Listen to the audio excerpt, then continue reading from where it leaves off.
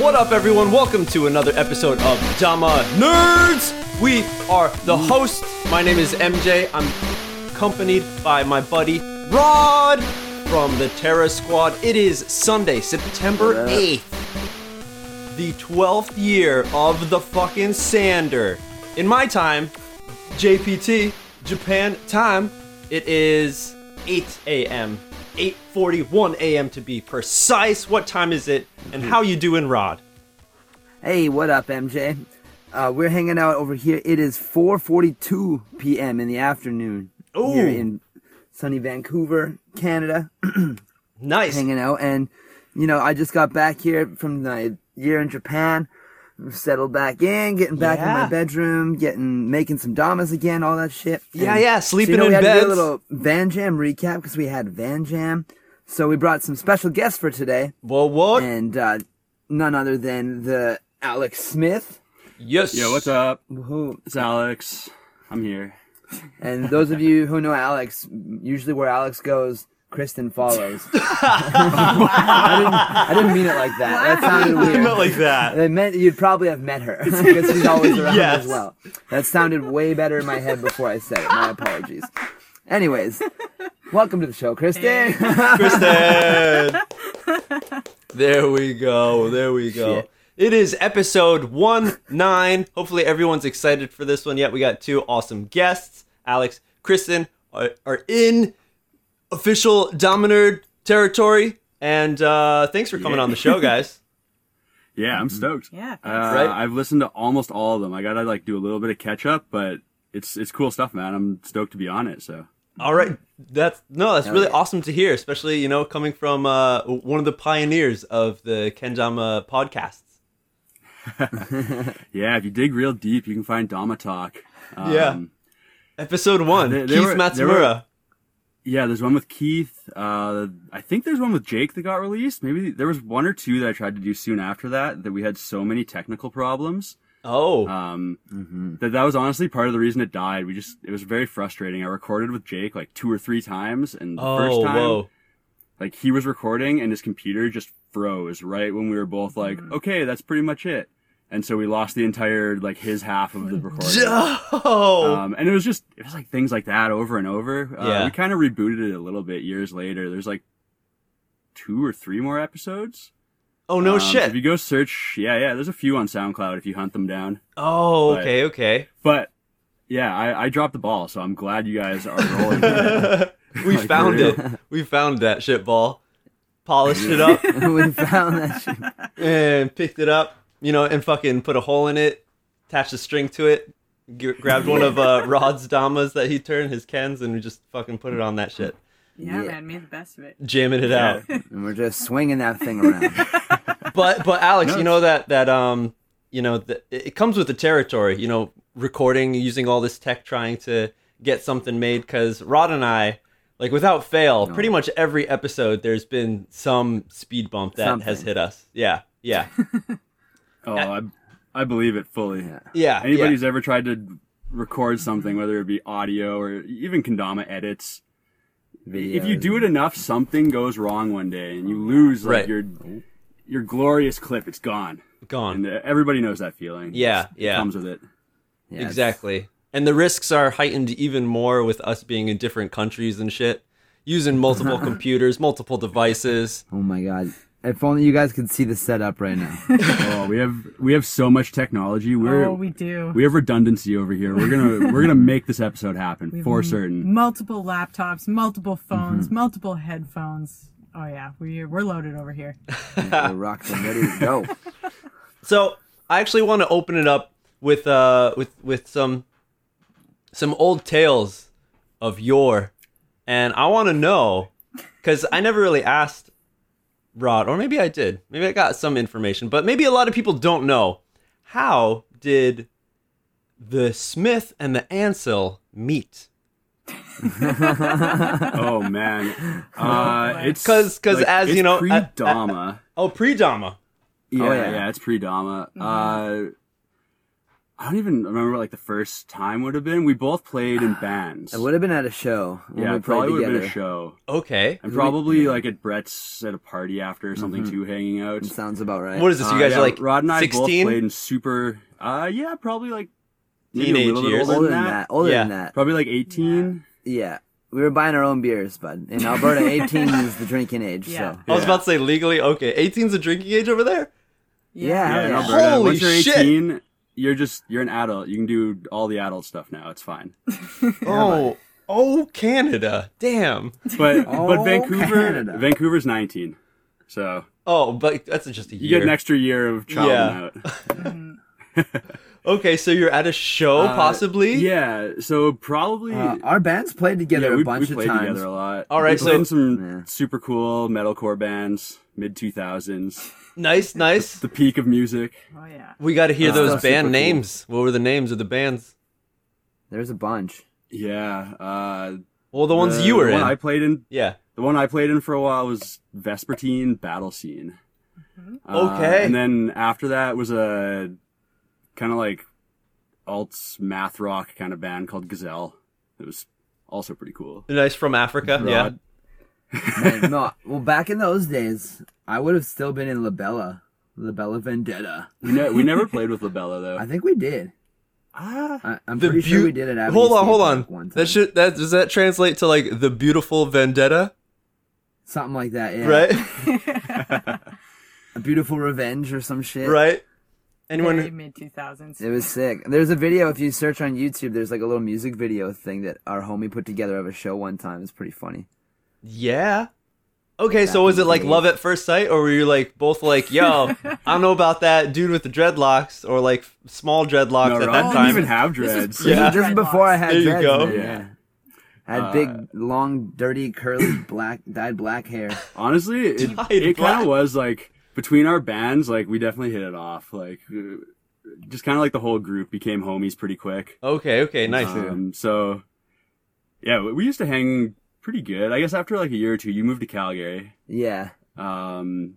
But I don't know. We still got to like play together, jam out a lot. But and Yeah, then that was totally, about yeah. the time we started playing Dama. It was, yeah. like about then. Because Kristen was living in Calgary also. Yeah. So you Yeah, I were was coming down to about, visit. Like 4 or 5 blocks away from you. I wasn't that far. Although, Exactly. for the record, if you back it way up, before I knew Kristen or Rod, they actually met once Oh, as yeah. like teenagers. Oh yeah, because Rod was like Whoa. junior high dating one of my really good friends at the time. So I met Whoa. Rod not only before he was pre-dreads, but before he even had long hair. Or- He was or- still wearing like a Che Guevara hat and had 2 lip rings and like short curly hair. Oh yeah, I've known Rod a long time. Whoa. That goes deep there. Yeah, we went to the water park together. We were like, Oh, we Oh, did. shit. Yeah, did. that's hilarious. Oh my god. You know, Yeah, Bonds. That was when you my know- little brother came. Right? yeah, oh yeah, I met Brian for I remember sure. that. Oh man, Yeah. that only deepens bonds when you meet somebody's Right. family, and then like you get to know them better. But dude, when you go to a water park with somebody and see them half naked like the whole Water day, that's deep. Hell yeah. Oh yeah. That's why people love, or hate the onsen thing here in Japan, because it's like you're getting real intimate. You're going full buck naked with each other. As intimate as she gets. Oh yeah. Yeah, so that's intense. But so you guys, your bands had played a show together. Yeah, I think at one point, I think the point we like started really hanging out was when I like filled in for you on that tour. Yeah. There was I guess was it Open Eyes went on that tour? Yes. You played for them as well? Not Open Eyes. They were on the tour, but it was Vespertine, Open Eyes, and then The Fortunate. And I ended up playing played bass for in them, The yeah, Fortunate okay. as well. Yeah, okay, sorry. But yeah, long story short, there was my band did a tour like kind of across Eastern Canada. Yeah. And I couldn't go. So Rod had, I don't know, been around us a bunch, like knew the songs, shreds bass, and so he like learned them better, like well enough to play it, and he sent it on the tour. And Oh, shit. he ended up playing bass for like the headlining band on the tour too, so he was pulling double duty. Oh Every man. Did you get one of I those feel like double neck basses, Rod? No, Fucking- I wish, man. Both at once. Yeah. Yeah, I'm not that good. No, so yeah, I guess like that's probably when we started hanging more. And then once, like, you were in Calgary and I would be driving down to, like, see Kristen and then, like, the homies. Mm-hmm. And so that was about the time we started playing Kendama. And so then we were just hanging out, jamming Dama, too. Who was the one that had the Dama first? Or you didn't both have it at the same time? Be like, whoa, you got one of these crazy things! Like, whoa! Like about 2 or 3 months or something before me and Eric, or maybe a little more. I found it. I mean, I knew what it was for a good while. Like, some friends of mine who were big into skiing saw it in, like, the skiing video.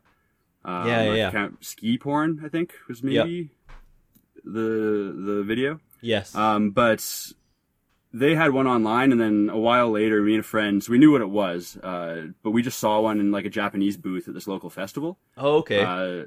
So we bought them, and then that buddy of mine also knows Rod, and I think he kind of showed, like, Brett kind of showed you guys, right? Yeah, Brett did, yeah. Yeah, so they found it, like, pretty quick after, and then it was like about a year of us playing, like, pretty mellow, just, like, here and there a little bit. And then after that, like, we kind of got more down, and I don't know, held, like, some of the KE contests and stuff is when it picked up a little bit more. Yeah. There you go, KE. Kendama Edmonton, that's something that I think a lot of people maybe have heard of, just like whispers, you know, depending on where you're living. Yeah. Yeah, I think a lot of people now probably have no idea. Like, probably not.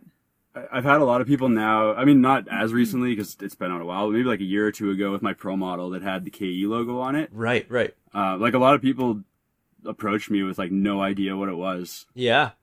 So yeah, KE, man, it's getting old now. Gotta. So for all the listeners who are out of the listeners, loop, yeah, go find it. There's some good KE edits.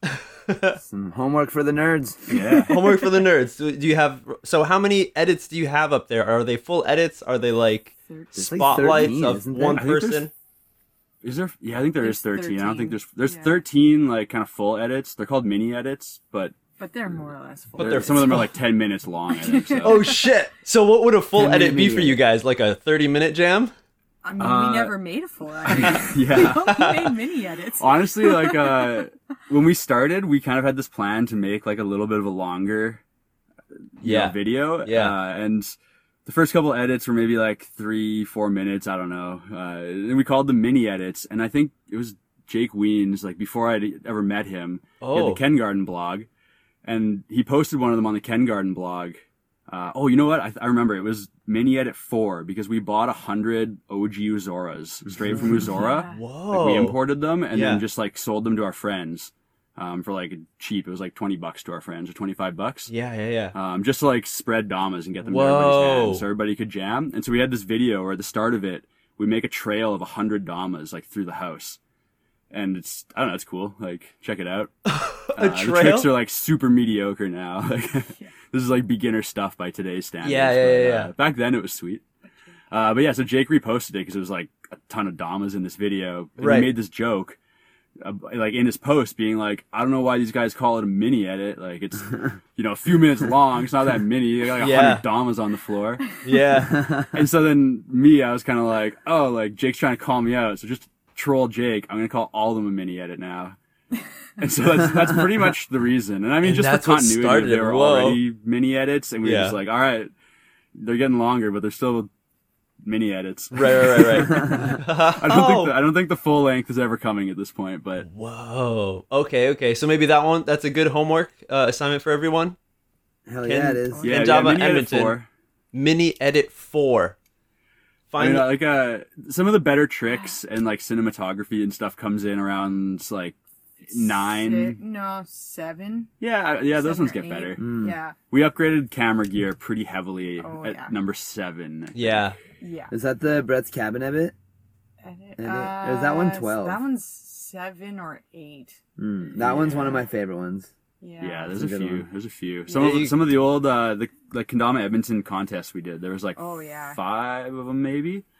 And there's some good footage in a few of those edits from some of those battles that they were pretty good. Like they were a Kendama contest, but we did it at our friend's place. Like a brewery sponsored it, so we got a couple kegs of beer. We had an art show going on in dude's living room. There was a show in the once the sun went down, we couldn't play Dama outside. There was like 3 or 4 bands played in the basement, and Brett had just bought this house and like moved in, and so he just bought a ton of paint markers and all yeah, like I just forgot about every type of that. marking thing you could think of. And during the show, everybody just had free range Oh, on the like house? the basement walls. Oh Yeah. my! Oh just man! like the basement Just the room, because the basement. basement was kind of like this one big room that was Brett's like a career musician, so it was just instruments everywhere. Yeah, yeah. And then the room next to that was like his bedroom / recording studio, and so that main room you could just like anything you wanted. And so for the rest of the time he was in that house, it was like the basement was just covered in art. Like it was super cool. Do you think that was a good idea he made or a bad one? Letting everyone and anyone draw whatever I thought it on was his great. wall. No, Depends on your honestly, perspective. it was pretty good. Like It was really sick. it really fit Yeah? the Really space. cool. Like it wasn't really like Good, good. destructive. Yeah. No, everybody was pretty chill about it, actually. Yeah. There weren't a lot of just like. Well, I mean, pieces No, drawn it on was, the like, wall. It was all mostly really cool tasteful. stuff. and you're all Yeah. you're all Canadians. You know.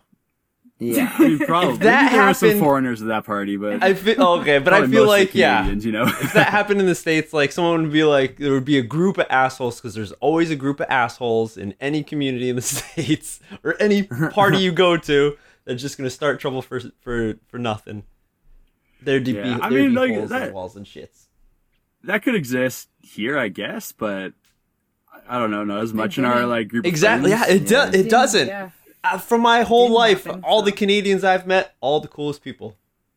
Just saying. I appreciate that, man. Just saying. We just Hell try yeah. to do nice things, I guess. Yeah. You know, make art in the homie's basement. Don't kick his walls in. Right? Yeah. Yeah. He invited us over. Just fucking be nice, eh? Right? Be nice, A. So that's Yeah, that's man. But something. funny story, Brett ended up selling that house. I'm pretty sure as is. I don't think he even painted the walls or Oh anything. no. It was No, knowing Brett, history. he probably didn't. I mean, to be fair, History like on one that. coat of paint and that's taken care of. But I that's, feel that's like pretty funny if he didn't paint it A before. couple coats of paint.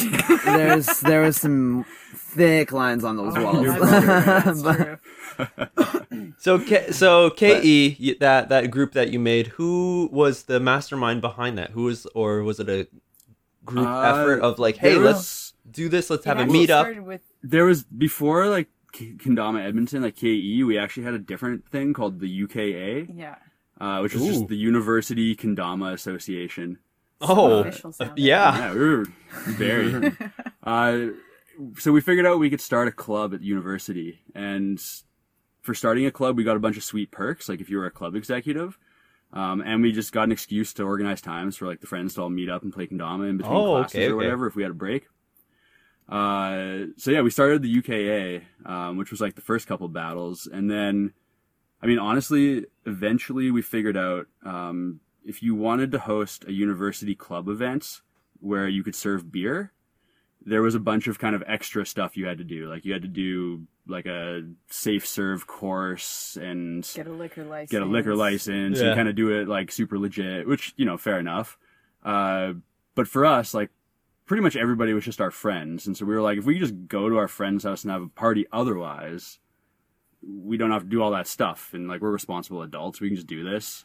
So at that point, like we couldn't call it a UKA thing because we would have okay. to do all the stuff. And so that's kind of how Kendama Edmonton was born.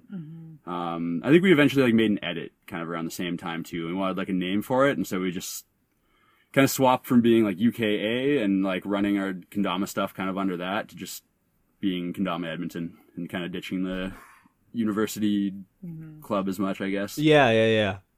Oh, So that's kind of like how we started doing contests and everything like that as well. Okay. I mean, honestly, like again, like looking at stuff online, like Jake's Ken Garden stuff, yeah. we just thought it was like super cool that he was holding these little contests and, Right. Yeah. you know, just making it look sweet. We just Yeah. wanted to be as cool as Weens.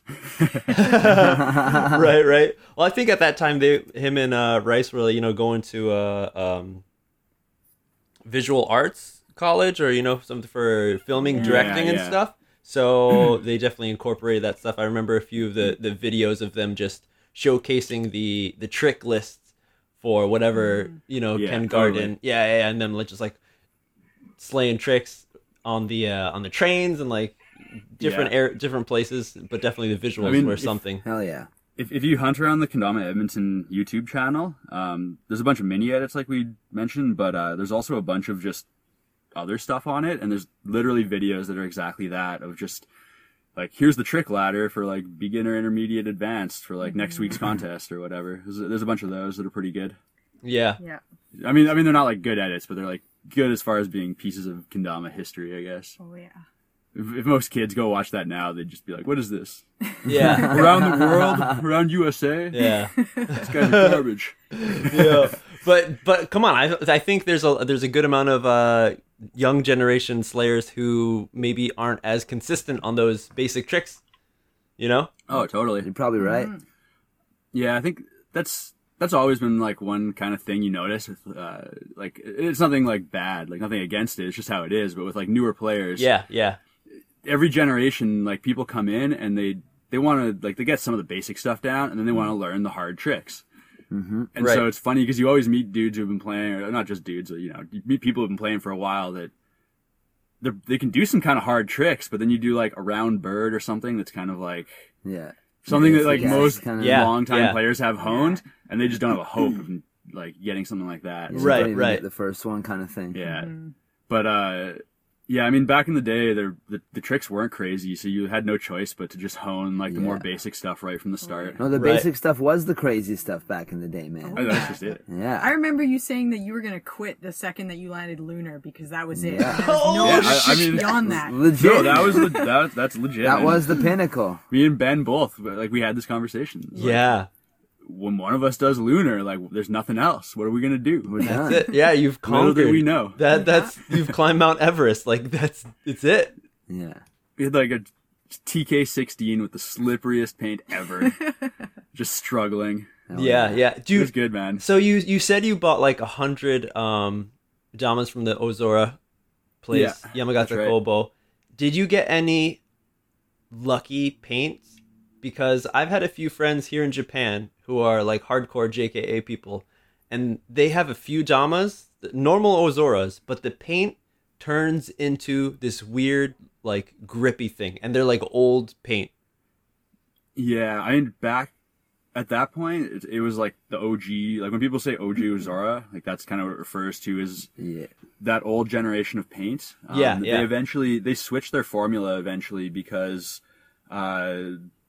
they started to export a bunch of kendamas to the U.S. because the U.S. market started to grow.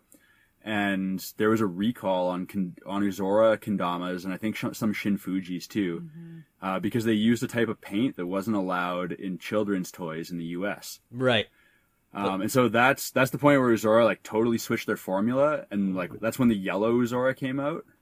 So like yellows are not OG Ozoras, like technically. Yeah. Not true But OG. that old, like second yeah. generation OG. Yeah, I mean, what does OG mean at this point? The almost OG. Yeah. AOG. But that older paint Just missed. was like the best paint of the day. Like It was it like had like a grip. Like when we got we bought yellow Zoras when they first dropped. Like the first time a Japanese site put them up, I bought it like the first day because we were deep Dama nerds and we wanted it first. yeah. And me and Ben both got one, and they showed up like 5 days later. We were so hyped. Like Whoa. we're probably some of the first people in North America to get them. Yeah. And we were so bummed. It was like mine, like, that was before weight matching was even remotely a thing. And I still remember just being like, whoa, like the Tama was like crazy heavy. Yeah. Like super noticeable. To the point where these days people would probably barf if they like held these two things in their hands. Right. By like 30 grams. And Or at the least paint was write just like an slick article and, online like, saying, Yeah, crying about it, exactly. you know?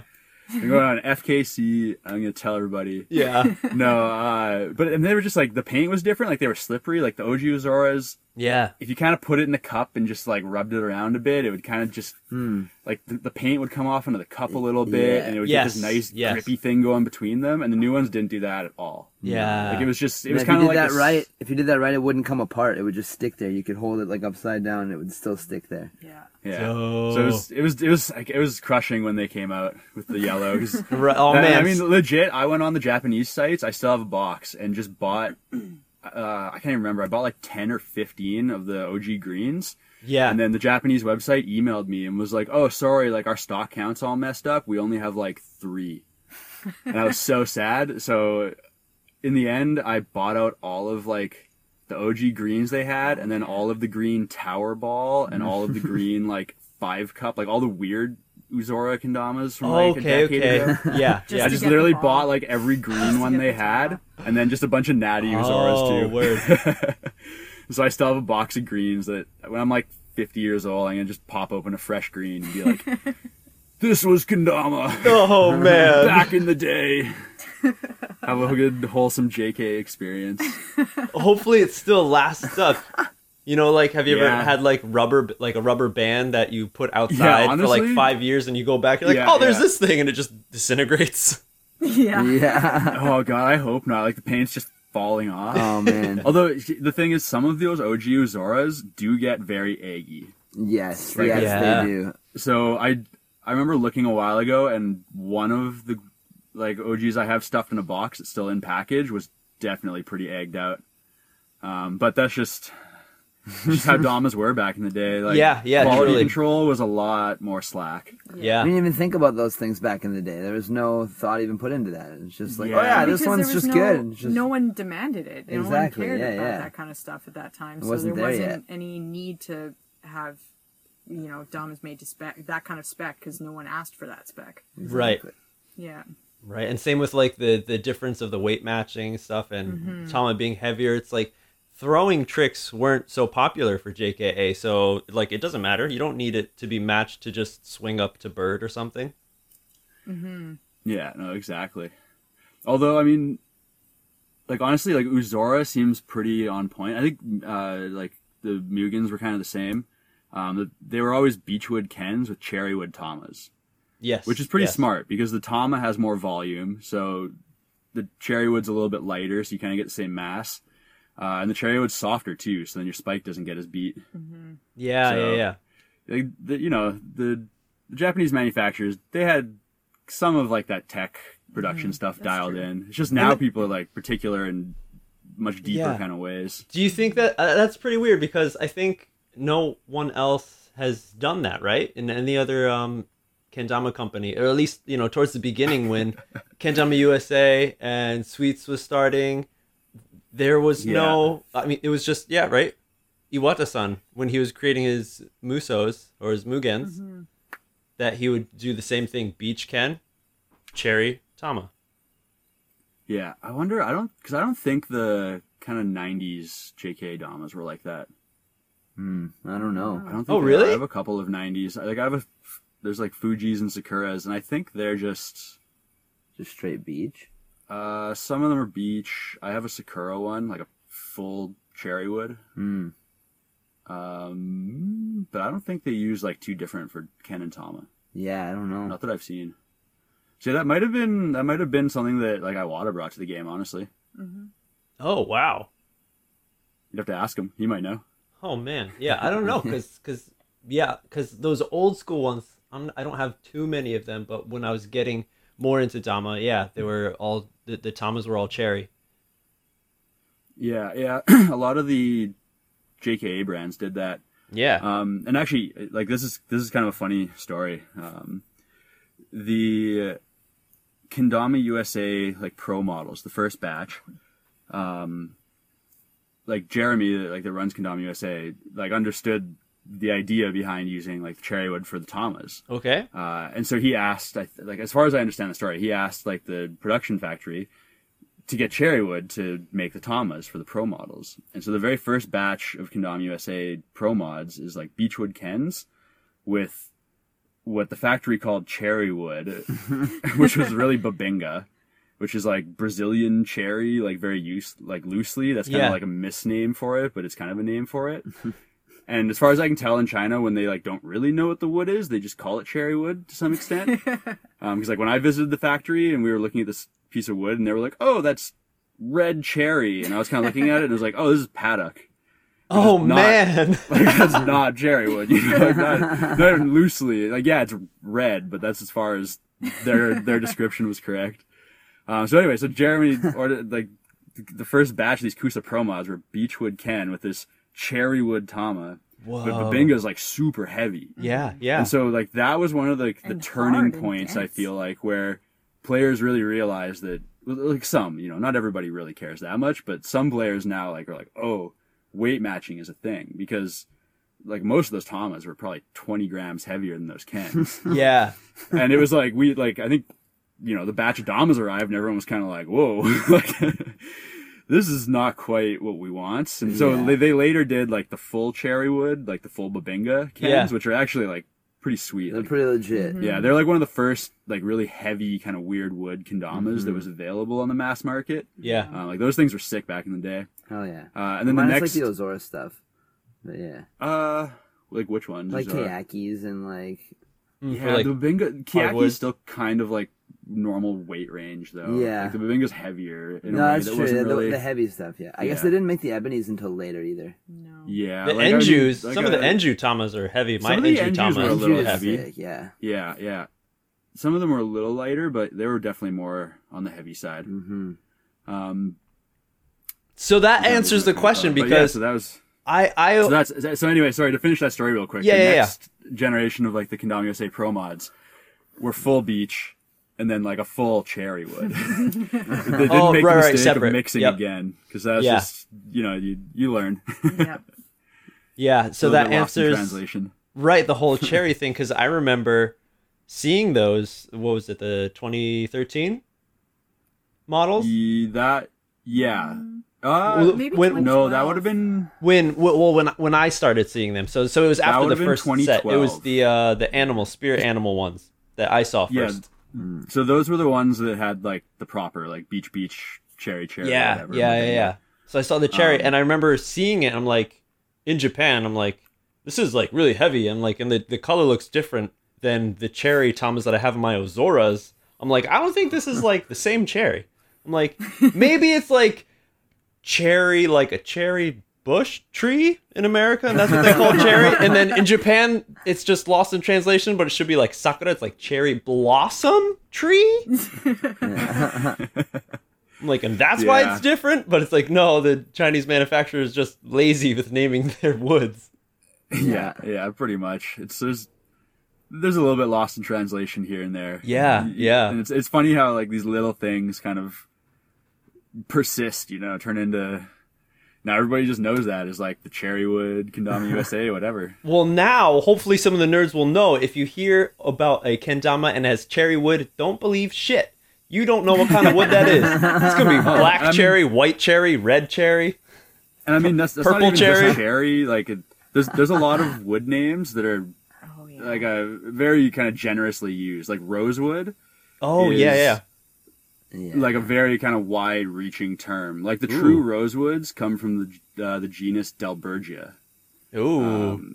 So No one knows any what that is. Delbergia Pulling out some species. science Yeah. speak for us. That's one of the few like wood scientific names I know. I'm not like an encyclopedia for this. I needed to get that one out any, though. any species in Delbergia is like a true rosewood, but there's a lot of other stuff that's just kind of slapped with this rosewood term that's, Because Let's just smell it really is nice. what it is, but I mean that's the thing. The true rosewoods, when you cut them and work with them, they smell really nice. Like the name comes Oh. from the actual smell of the wood when you're working with it.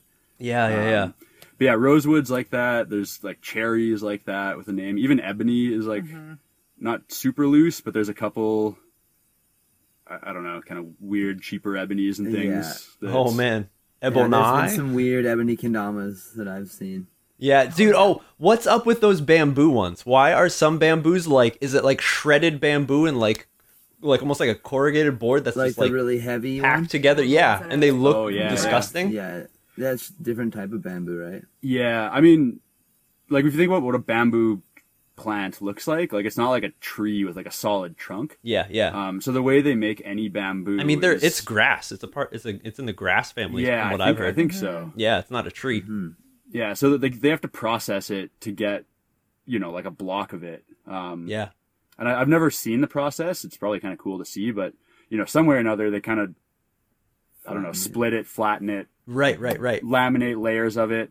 A lot of the time, like with kendamas, you see each layer kind of being a little bit of a different color, like Right, kinda right. alternating. Yeah. That's literally just done for aesthetics. Like they can just, treat some of it to darken it up.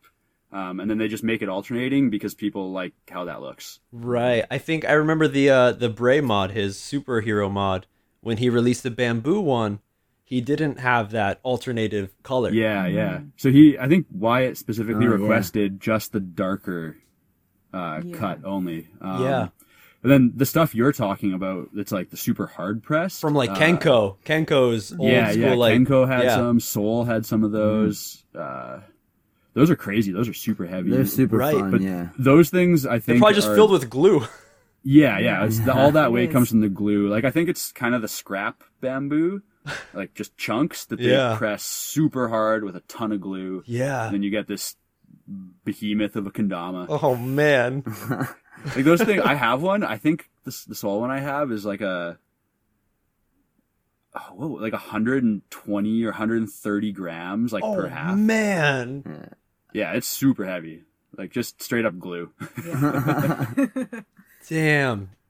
All right. Well, that's a lot of. We went in hard right now, Dama Nerds. Yeah, we're going on some deep tangents. 36 minutes tangents. into it. We learned the bond between Alex and Kristen and Rod and how they met each other and got to know one another. And then we went into the different types of woods and shits, which that's good. We had some scientific words being dropped. And now we're going to Kendama roll Edmonton. in Kendama, Edmonton. That's the homework for everyone. Go search on YouTube. Now you know. Yeah. But let's go over to events, because everyone's talking about NACO, and Nico. that is one that's coming up. But there is a big event that's happened, that's growing, getting bigger and bigger every year. A lot of people talking about it. It is the Van Jam, held by Tara Van Jam. Kendamas. Yeah. Yeah. Now, I think a lot of people are maybe scared to travel to Canada for this. I'm telling you, everyone, the nicest people I've known are Canadian. So don't be scared. Make the trek over to Canada for Van Jam. Come on out for a rip, eh? Yeah. And don't let the recent, like, Instagram videos of, like, seeing Rick's butt and stuff scare you. Just go. All right? You know, not... Does that make it to It's- Instagram? It's no. easy, man. Like Vancouver is, it's hardly even over the border. Yeah. Yeah. Yeah, Like, or we're at least like for the I'm like a Americans. 30-minute drive from the border right now. Like it's so easy. Come on, America. Yeah. Get your passport. If you're in Washington, get your driver's license plus whatever the heck Get it on a is. bus. Get the things you need to get over the border and come to Van Jam. Now, just to let you guys know, I mean, I already told Rod about this, but I think it was the first flyer that you had an actual picture of a van on the flyer talking about advertising for Van Jam. And until, what was it, Rod? Like last month? Like a couple episodes ago or some Yeah. shit we were talking. Yeah, I was like, wait. Yo, I think it was like an epiphany. I was like, yo, does van mean Vancouver? I'm trying to, And that's why it's Did the you- Van Jam? I thought you guys were like rolling around like, because I was thinking the Roots tour, Ken Garden style, where they had a van and they were okay, going okay. around. And I was like, oh, okay, so Tara's doing it too. I'm like, that's cool. Yeah. Van honestly, Jam. that would be cool, man. Roots tour was super fun. But, wonder, it's, did but you you- guys it's are actually in probably- Vancouver. Yeah, no, Yeah. Van is in Vancouver. But I think you're probably thinking of last year, Norcross kind of advertised a mini tour where he jumped in the van with Mel and a bunch of other homies that drove up. Yeah. Thing too. And so they kind of did this little mini van tour to Van Jam. To Van Jam, yeah. So that probably helped add to it. Because, yeah, a lot of, I mean, like, Kristen could probably talk more about it, but a lot of the branding of Van Jam has always been like, just like toast and jam. Like, Yeah. just all of that in the imagery. It's, I don't know, that's Well, kind it's of our just a staple play now. on like jamming and being And in jam. Vancouver. Right. It's like quite literal. It's very much a pun, but Right. yeah, it's always been about jam and toast, and this year about blackberries because blackberries grow like wild, like weeds in Vancouver. So I figured it was just an extra play on the play of jam and toast. Oh, man. Just So to the next go step straight to the source. the next step up is just like incorporating the pot leaf and then just Bob Marley because he is jamming. He wants to jam with you. I wanna jam it with you. We jamming? We'll just drive around in a van until we get arrested for Yeah. just looking a little too creepy. It's like, what are these people doing in this van with these children's toys? Who are they trying to entice? Totally fine, yeah. The adults. I swear. So let's have a small. Give me like a short rundown of how Van Jam was created, and then we'll move over to how this past Van Jam went down. Ooh, okay. Throw it all the way back to Van Jam 1. It was very impromptu, kind of last minute planning. It was before Van Jam, there was an event in Seattle for a few years called Battle in Seattle. Oh, yeah. And that was always an interesting one. Like, it was like the event of the Northwest, that, it was like the spot everyone wanted to make it every year. Yeah. And so the last year they did it, the event was on a Saturday, and it was, I think, Labor Day long weekend. So I think Sunday they kind of planned to have a hangout after in the park, jam, whatever.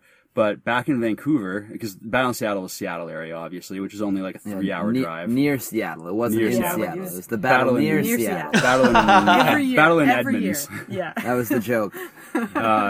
Yo, that's totally cool. So back in Vancouver on the Sunday was the Canadian National Yo-Yo Contest. Ooh. And in those days we were kind of like a little bit closer, hanging out with a bunch of the yo-yo pros, and like CLYW was a yo-yo company out of Edmonton that we were pretty good friends with for like a few years, and we were like still in Edmonton.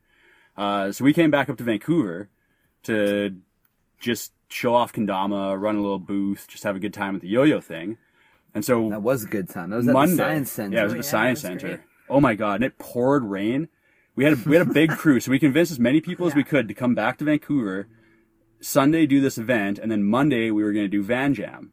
And we were just like, hey, everybody's in Seattle for this contest. Let's try and just bring as many of the homies as we can over the border because it's close. Is that when it was only a few like hours. just in a Oh, park? we had just moved Tara Yeah, to and we had, Vancouver. yeah, it was, we were just in the workshop, which is across the street from the park. We had just moved Tara there, so it was kind of like this shop opening, like yeah. one of the first things we did in like the new workshop kind of thing. And we actually got a pretty good crew. I remember Sunday when we went to the yo-yo thing, there were so many people that we didn't have enough room to like sleep at like our apartment.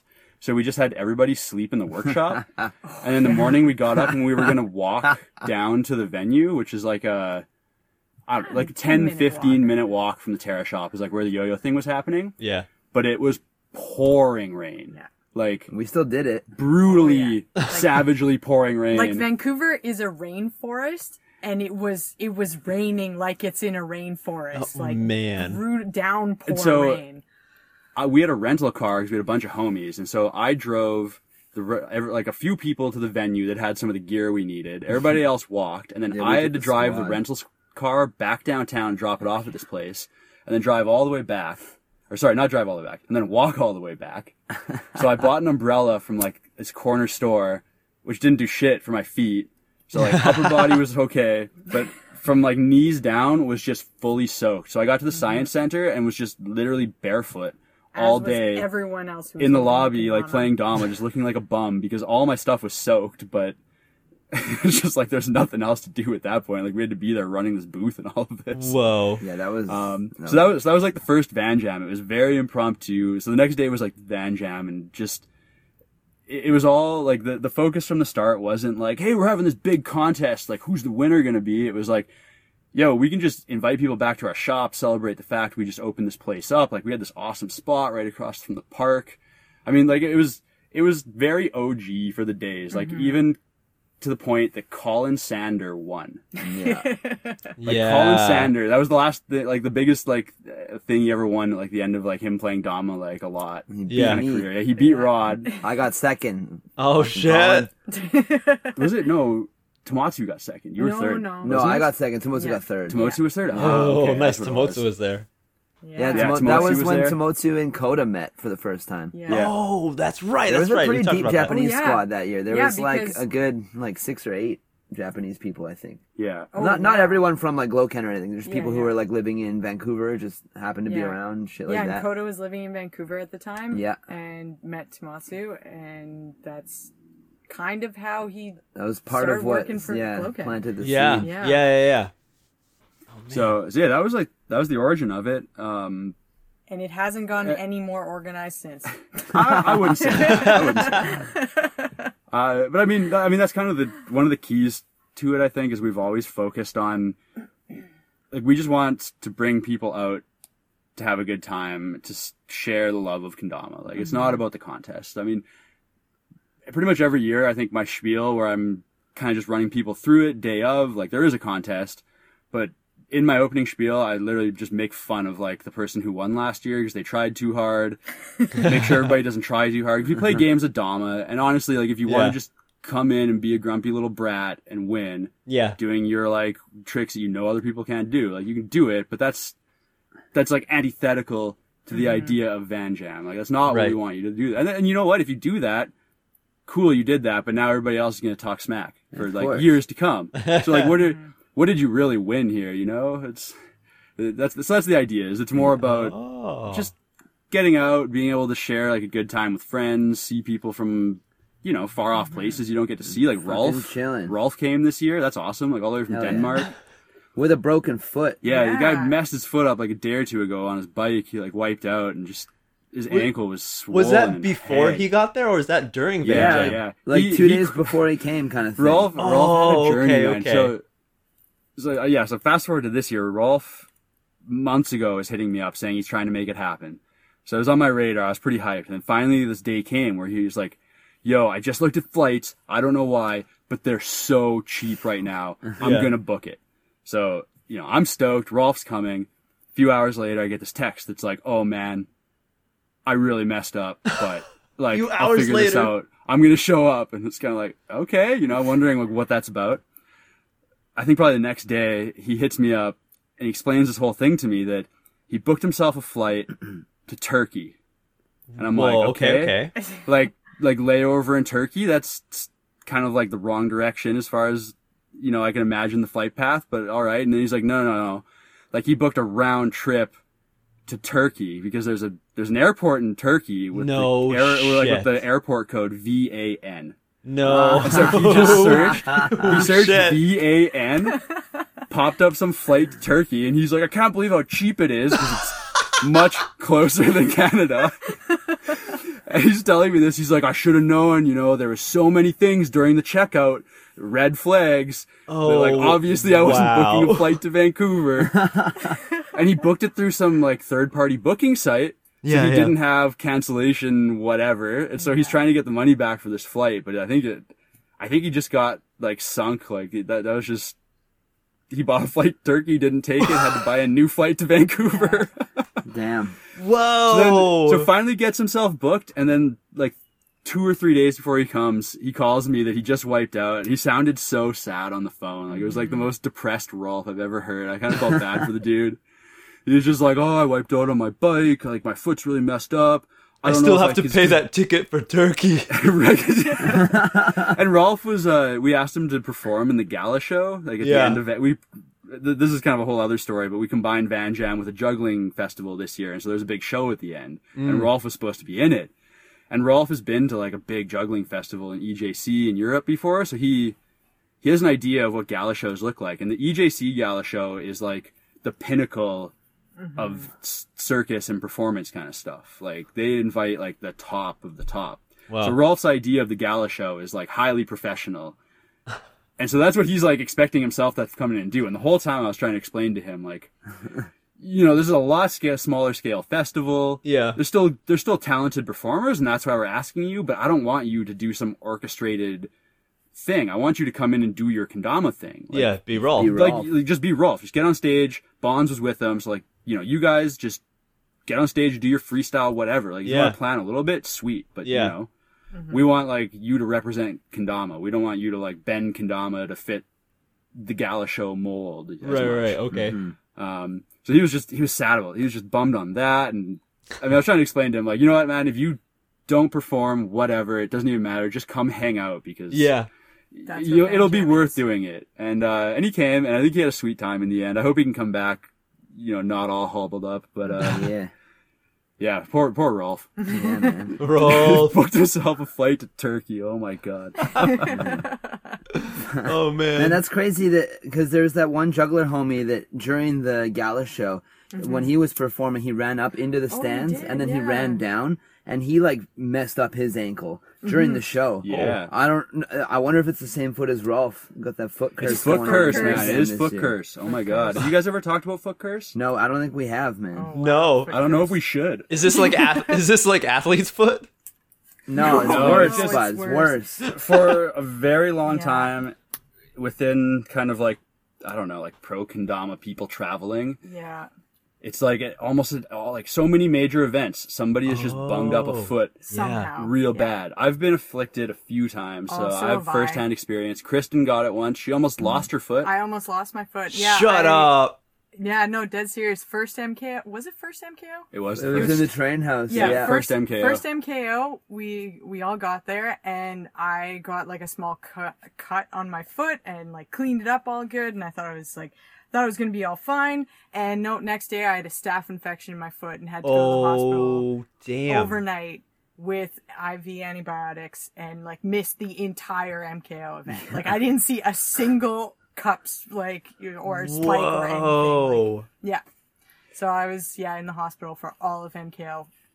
Almost lost my foot. It was awful. Yeah, that was gnarly. Yeah, it was- Yeah. We were just like, no, it's probably okay, man. Right, like, yeah. here, just smoke this joint a little bit, have a beer, it'll feel better. It's like, not okay. not okay, yeah. The doctor's Oh, man. like, good thing you came. We Yeah. might have to chop your foot off. We were like, oh my god. Yeah. So, yeah, that was, what was the start of foot curse? Like, Turner, I think. Maybe. Turner was the first one, I think think to break his foot on the Roots first Tour. Roots tour, Yeah. I couldn't go on the first Roots tour because I had like a course in university ended like right in the middle of it, but I got to go and meet them for like the end at Battle in Seattle, and Turner showed up like on crutches and like with a cast on because I think he rolled his ankle skating one night, like after a tour stop. They just went to a skate park, Oh, okay. so there that was I yeah. think the start of it. Yes, there was Turner, me, you've I've got it a couple broke times. What your about foot a couple Scott? times. Scott, didn't Oh, he? Scott. Oh, yeah. Scott maybe got it the worst. I mean, Yeah. Yeah, dude. that was I mean, that was that's more, some crazy shit. you know. No one knows that story, I don't think. No. I mean, some people Question do. marks. I mean, whoever One of was our- at Battle in one of our Seattle homies, knows that Scott, story. Yeah. He's in some of the old Kendama Edmonton videos. You might Yeah. see him. He's an old skier buddy, super tall dude. Like used to shred Dama with The us. homie. He was at Battle in Seattle. Maybe the second one? last year they did it. Yeah, they only did 3. It was the I think second. It was the end of the one. second Roots tour. I remember. He It was in 2014 because I was in Europe. Yeah. Oh, maybe that was the third one then. I don't know. It was the Oh. second or third one. Anyway, the hotel we all kind of stayed at was. I guess kind of like a travel lodge motel, so all the doors open to a balcony, and so it's just like 3 stories of balconies going up. Well, okay. Kind of all in a line where the doors open, and we had like the majority of the place rented out, and people were just kind of up all night in between rooms, Yeah. having beers. And the hotel was changing the mattresses on all the beds. And so outside of one of the doors of the rooms, they just had like this giant stack of all the old mattresses, like Okay. just sitting kind of like in the planter, like little grassy area, beside the walkway up to the doors. Oh, Perfectly shit. in line under The multiple balconies. stories of balconies up above. Yeah. So being a bunch of stupid ass kids, Oh, everybody's going up to the second story balcony and jumping off onto the mattresses. And oh it's shit. pretty chill. Like, you know, you kind of do a little bounce, jump off the mattress, pretty chill. And we're talking like 6+ mattresses, so it's Yeah. not like you're it was like landing a on one stack mattress. of mattresses. Yeah. And so eventually a couple of people decided to brave going up like one more flight to the top. And so they're going off like the second story. So now it's like probably a 15-foot drop or so Right. onto these mattresses. So I think there's probably like GoPro footage of, I don't even know, Quite a like few. there was probably like half dozen different people who sent it off the top. I've for Whoa. sure seen pictures at least. Yeah. Yeah, there's a few good old ones. There's some crazy footage of Jord doing like a flip off of this hotel into a pool from Roots Tour 2, but anyway. So Scott, I think, did the second story and then wanted to do it again, went back up, and somewhere in like an email, I think Rice had a video of it he sent to me. And they're kind of like, he's kind of like, goes over the balcony railing and he's like hanging off the outside. And I can't remember, he like says like some funny like little line and then hops off. And the top mattress was kind of like twisted off to the side. So part of it was overhanging and not stacked on the other mattresses. Yeah. And he kind of landed like feet first on that. And so it just like kind of went out and like cushioned him a little bit, but he pretty much fell like a story and a half, 2 stories, and just like landed on like one mattress on the concrete. Oh. Because like it just kind of like went off the stack. Like the top one just overhanging. He just kind of like slid off with him. Yeah. And yeah, like all things considered, like he landed pretty solid, but he rolled his ankle like really hard when he did it. And like it was like a year later, like that he was finally kind of healed up. Like he had to wait and get surgery. He couldn't ski all that year. And he was like a extremely talented, like avid skier. Damn. Like he was like, we used to have like a snowboard crew, like ski crew. And Scott was like one of the best skiers, I thought. Like just He was crazy, man. super like Dude, he was crazy enough to send jump it off of stuff. 2 floors off of this fucking Yeah, balcony exactly. I mean, that's the hotel. thing. Yeah. Like he was confident and could send it off stuff, and he was like had good control and everything. Like so, I was always like super bummed that he got hurt that way and like couldn't ride for a while. He's back skiing now, I think, but. Yeah, so that's a gnarly version of Foot Curse, man. Oh my god, we gotta stop talking about Foot Curse. Man, Watch but there out it for your is. feet. So it is a All you thing. Dama nerds, you think like your hands are important, but when you can't like bend your ankle or your knee, it's hard to play kendama. You know, Oh yeah. protect that body. Oh yeah. Eat your vegetables, nerds. Eat the vegetables. Stay strong. Man, okay. So then this year, Van Jam, I think there was how many people? Well, you collaborated with Mad Skills. Yeah. Right? So we collaborated with Mad Skills. First the time. local, like local juggling festival. Yeah, it's the first time we've done it together. We have kind of been around Mad Skills for, I don't know, the Couple last years. like 2 or 3 years. You guys would show them your Mad Skills. They would show you theirs.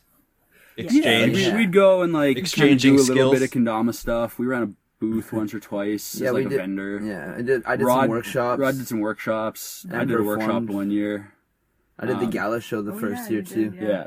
So we've kind of been involved a little bit, but this year it was like the official combining of the events, like the collaboration, which I think was pretty sweet. Like some parts of it, I enjoyed it. were very separate, and people didn't interact a lot. But at certain points, it was more like one big group than kind of 2 groups doing their own thing, and the prop some of those battle. parts were Prop awesome. The battle. prop That battle. was was so Prop awesome. battle good. was Bonds one of the best. versus the girl The lady. the juggling. Yeah, she was the juggling girl. Oh, that was such a good battle. Bonds versus the guy with the ball. Dude, When Bonds yeah. was just like possessed and just I wish chucking we this had ball video around of for that like a because- minute. Dude, Oh yeah, my god! somebody should have So recorded we that. got to give the listeners some Yeah. context here. The prop battle is basically just imagine like catch and flow format where it's like freestyle, it's a quick qualifying thing, and then the judges pick their faves and they go head to head, like back and forth in like some final rounds. But it's just anything. You just bring a prop. And so that's like a circus thing, right? Like anything can be a prop. Yeah. So The like one guy had a kendama raincoat. Yeah, one guy had a raincoat. And he made it to the finals. Like he was Yeah. doing some crazy stuff because it's about showmanship too and like dance and like using the stage. And so like you get and up the there crowd too, and shred responding to dama the and crowd. play, but if you're not like doing it as someone on a stage should to like entertain some people, like you know, you're not going to score the points. With at least with like, you know, those judges. I guess every judging panel is going to be different, but Yeah. there were some awesome matchups of like a kendama player versus Yeah. you know, a Mad Skills like a juggler, a hooper, a whatever. And sometimes, you know, like if there's a tie with the judging, they have an extra round where they have to switch props. Yeah. Yes. And so they have to like use the other person's prop. And so there was like, Rolf was up there swinging a hula hoop It around was incredible. with a busted ass foot. Like Bonds was just doing his Bond stuff. Like Bonds Yeah. almost won. He made it to He the almost finals. won. With a teddy bear. Yeah, Oh, Bonds, I they did remember one that round one, with yeah. a raincoat and a teddy bear. Yeah. It was incredible. And Yeah. it was some moments like that, like it was amazing. And I hope like all the kendama players enjoyed it. There were some people that were there that were like, you know, they just want to play dama in the corner. Yeah, they're there they to didn't sesh give a with the shit homies. about They it. didn't really Yeah. care. But I hope at least like a few moments, like, you know, they enjoyed that there was Yeah. like additional stuff going on that was, you're never going to find these weird no, man. situations anywhere else. Right? Yeah. Like, you Especially can't like reproduce the that. Renegade show got a little Oh, out of yeah. hand for some of the Dama homies, I think. Yeah, like that was, yeah. What's a renegade You're show? not gonna, The you're Re- not gonna reproduce Renegade, that. yeah, the So the Renegade show, you Yeah, go. I'll go. Okay. So the Renegade show is like a thing that happens within the juggling community, like at festivals and stuff. where they basically have a time set aside on the stage. They have one person to kind of host it, and it's called a Renegade show.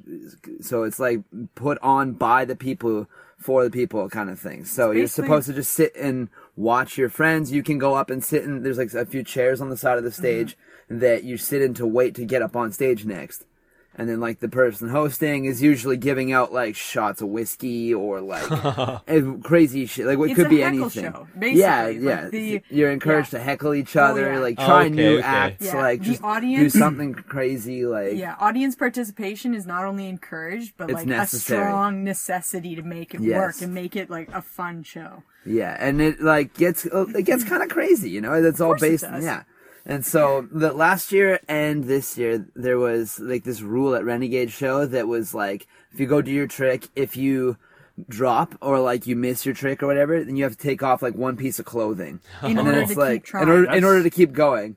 And that's, like, That's like up to you where most you... Renegade shows I've seen. I've heard it's not usually like that. No? No, yeah, Oh, it's only like a interesting. few Yeah. because it's But it's like great way less because- inclusive that way for people, you know. And it's I Yeah. was talking to some people about it afterwards, and just like some points I didn't really think of before, and I was kind of like, ooh, that does suck. Like, I get that. Like, Yeah, but at the same time, it's basically the idea is that you're supposed to do something, like, it's not supposed to be a super refined act. It's No. supposed to be, like, a short, quick thing that you get Yeah. up and you do this, like, whatever your act is on stage, and people either love it or tell you to get off the stage, Yeah. as Yeah. they're quite literally encouraged to Okay, do. yeah. You got And like so- tomatoes and rotten Yeah. eggs to throw. people were throwing beer cans, Oh, yeah. bud. Yeah. So the whole point is that if you Roundup have to did take off a piece of clothing in order to keep trying, if you miss, it's more of an encouragement of like get the fuck off the stage because Yeah. you're No, missing. totally. Yeah. So Yeah. it's more a deterrent than Unless you're a hooper girl and there is no missing, Oh, yeah. and they just keep flowing and they just for, keep going. Yeah. until you like kill the music, and Yeah, they're like, you're oh, okay, Yeah. yeah. And nobody knows. That It's whole like, thing. was she supposed to do that? Was that the part of the thing? Yeah. No. Yeah. No, I feel that with like being less inclusive, but it also does, like Kristen's saying, it is kind of like the natural limiter. Because I've seen, not so much this year, but at Mad Skills Renegade show one of the years before, there was a few people who would go up and just try some like juggling stunts. And if they don't do it, they're just like, okay, that's me. And they won't, get off the yeah. stage. Yeah. Yeah. And like Just one that's quick try. That's what And Renegade that's show fine. can be. That's what it Yeah. should It's just be, like, yeah. okay, here's your like 15 seconds of fame, jump in the spotlight, do something cool, and like if you miss, get off the stage. Yeah. Next. Yeah. And so like if you really want to keep going, like You got to put on a you show. know, there's Yeah. got to be like You got- a consequence. I Yeah, feel like yeah. a little bit, or you need a ruthless MC. Oh, Or yeah. something, yeah. Yeah. There has to be something, but the point that was brought up to me was just like for women especially, you know, like if a Yeah. girl gets on Yeah. stage and she has to take her shirt off versus a guy taking his shirt off is a completely different Yeah, thing, and yeah. it's a whole bag of worms that we don't have to get into, but Yeah, no, it's relevant. It's relevant. it is relevant. But so I guess so this year's Renegade show, I don't know exactly why, but I volunteered to MC. I mean, it was fun, but oh my god, it was like a whole lot to do. So that was the rules. It was basically, you know, get on stage, do something cool. It's got to be quick. It's got to be funny. It's got to be awesome. And if it's not two of those things, get off the stage. And if you miss, you take off a piece of clothing. If you land it, I should mention this was a 19 plus Yeah. part of the event. That was Yeah. the only part where Oh. you know, past a certain time in the venue, it was like, okay, like adults only. It's 19 plus now. We had a liquor license to serve beer. So, Whoa. you know, so it was like, Shout Yeah, out to that's- that's the environment. Yeah. So you get if you come on stage and you do your thing and you land it and you accomplish it, whatever, you get a beer. Yep. I give you a drink ticket, and you also get to spin the prize wheel. Ooh, And- prize wheel. There's a bunch of stuff on the prize wheel, and yeah, it was great. Like it started funny and just like had a couple like awesome moments, a couple like hilarious things, Couple like crazy, like Like what some- the fuck kind yeah, of like moments. total Yeah. bizarro, like But that's just part of being a part of a show like that because the audience is so engaged that it's really hard to describe it if you're not there. Like Yeah. every Renegade show is different, but Yeah. Yeah. yeah, And like describing it almost makes us sound crazy. yeah. At parts at least. Not almost. It definitely, it definitely does. Yeah. no, but I mean it's a lot of fun. It's just it's one of those things that it's really like whatever the audience brings to the table is what the show is. Like Yeah. there's. You know, I can be up there and like MC and kind of like push things along and try and smooth it out and keep things going, but ultimately, like people from the audience have got to be encouraged enough to come up there, do something, and have it hopefully be actually entertaining. Right. Yeah. Because there's a couple moments where it's like, you know, I'm gonna go get another drink, I guess. But that's like the same thing. Like the audience, The audience, it's a that's up heckle to the show, so audience that's up to to be the like, audience yeah, to be cool, right, get off the you know? stage. Like, Yeah. Because it's just like shows like that. There's like this flow and ebb, and you got to kind of run with it. And I think it went really well though. It was I sick, think yeah. we. No, I don't know so much of the juggling world, but from what you were just saying, it seems like that people are, and like thinking about, I don't know, I've seen some jugglers and like people talk about it like online or something, and they seem more of a open, kind of like friendly, communicative, like community of like, no one's better than each other. We're all like, it's all difficult and we all have different types of skills, where kendama is kind of looked at more of the competition style where, oh man, you're so good, like I don't want to. It's like when you go to a music store and you're looking at all the guitars and you're like, I want to kind of play that, but then there's someone like shredding in the back. You're like, I don't want to play that now. I mean, honestly, and that's like exactly what we try to accomplish to some extent with Van Jam, because I think the like contest and competitive like aspect of kendama is awesome, and it's always going to be there, but that's not for everybody. Not the reason everybody plays. And Right. And so like a sort of like a parallel, I've seen a good chunk of like the yo-yo world and professional yo-yoing. Yeah. And it's their kind of like meta seems to focus much more on contest, and like the contests are very technical. Like they have a very rigorous kind of point system on, you know, kind of objectively how many times you tap it off the string and like all these things. And it sort of turns the whole meta of yo-yo into this like super intensive, competitive, super fast, crazy technical thing. Yeah. Which is like that's cool, but that's, you know, same thing. It's not for everybody, and so it's just kind of bringing back like that fun friends. You know, we're gonna have a contest and someone's gonna win, and certainly if you just walk in and watch like, you know, one of like the juggler homies who just picked up a kendama for the first time and clearly has some eye-hand coordination, can do a couple tricks. But then like Misu's right next to that guy, and Misu's just shredding like crazy around the clock bird tricks and like stalls and positions that you've never even seen. Yeah. And you're like, you know, like I could probably tell you who's better. But that's like not what it's about in that moment, right? Right. Totally. Right. We got to go back to it's more like, what you know, Chris maybe Mayo the juggler. Yeah, like the juggler might have some crazy trick that can inspire Misu and vice versa, and right. that's kind of more what we're aiming for. Yeah. Yeah. Right. As Chris Mayo says, that, you know, kendama. That's what it's really all about. Just having fun with friends, getting together. Did you say Chris Mayo? Yeah. Yeah, Nick, you Nick did. Mayo. Nick Mayo. Nick Mayo. Sorry, Chris. No, actually, Nick. Yeah, Nick was gonna come to Van Jam this year, and he couldn't make it in the end. He was there last year though. Yeah. He's one of the Wenatchee homies. He's in Portland now, so he's not too far away. Nice. Yeah. Well, there you Portland's go. like 6 hours maybe drive. But so to go back, sorry. It's as well as I just thought about it. Another thing that juggling has that makes it more communal is like the fact that people can juggle with each other. You know, where kendama, Big one. it's just you. Totally. Have you ever seen I always get the name wrong. Combat juggling, battle Combat clubs? clubs. Combat clubs. Yeah. That's right. I get names Using wrong all the too, different dude. Version.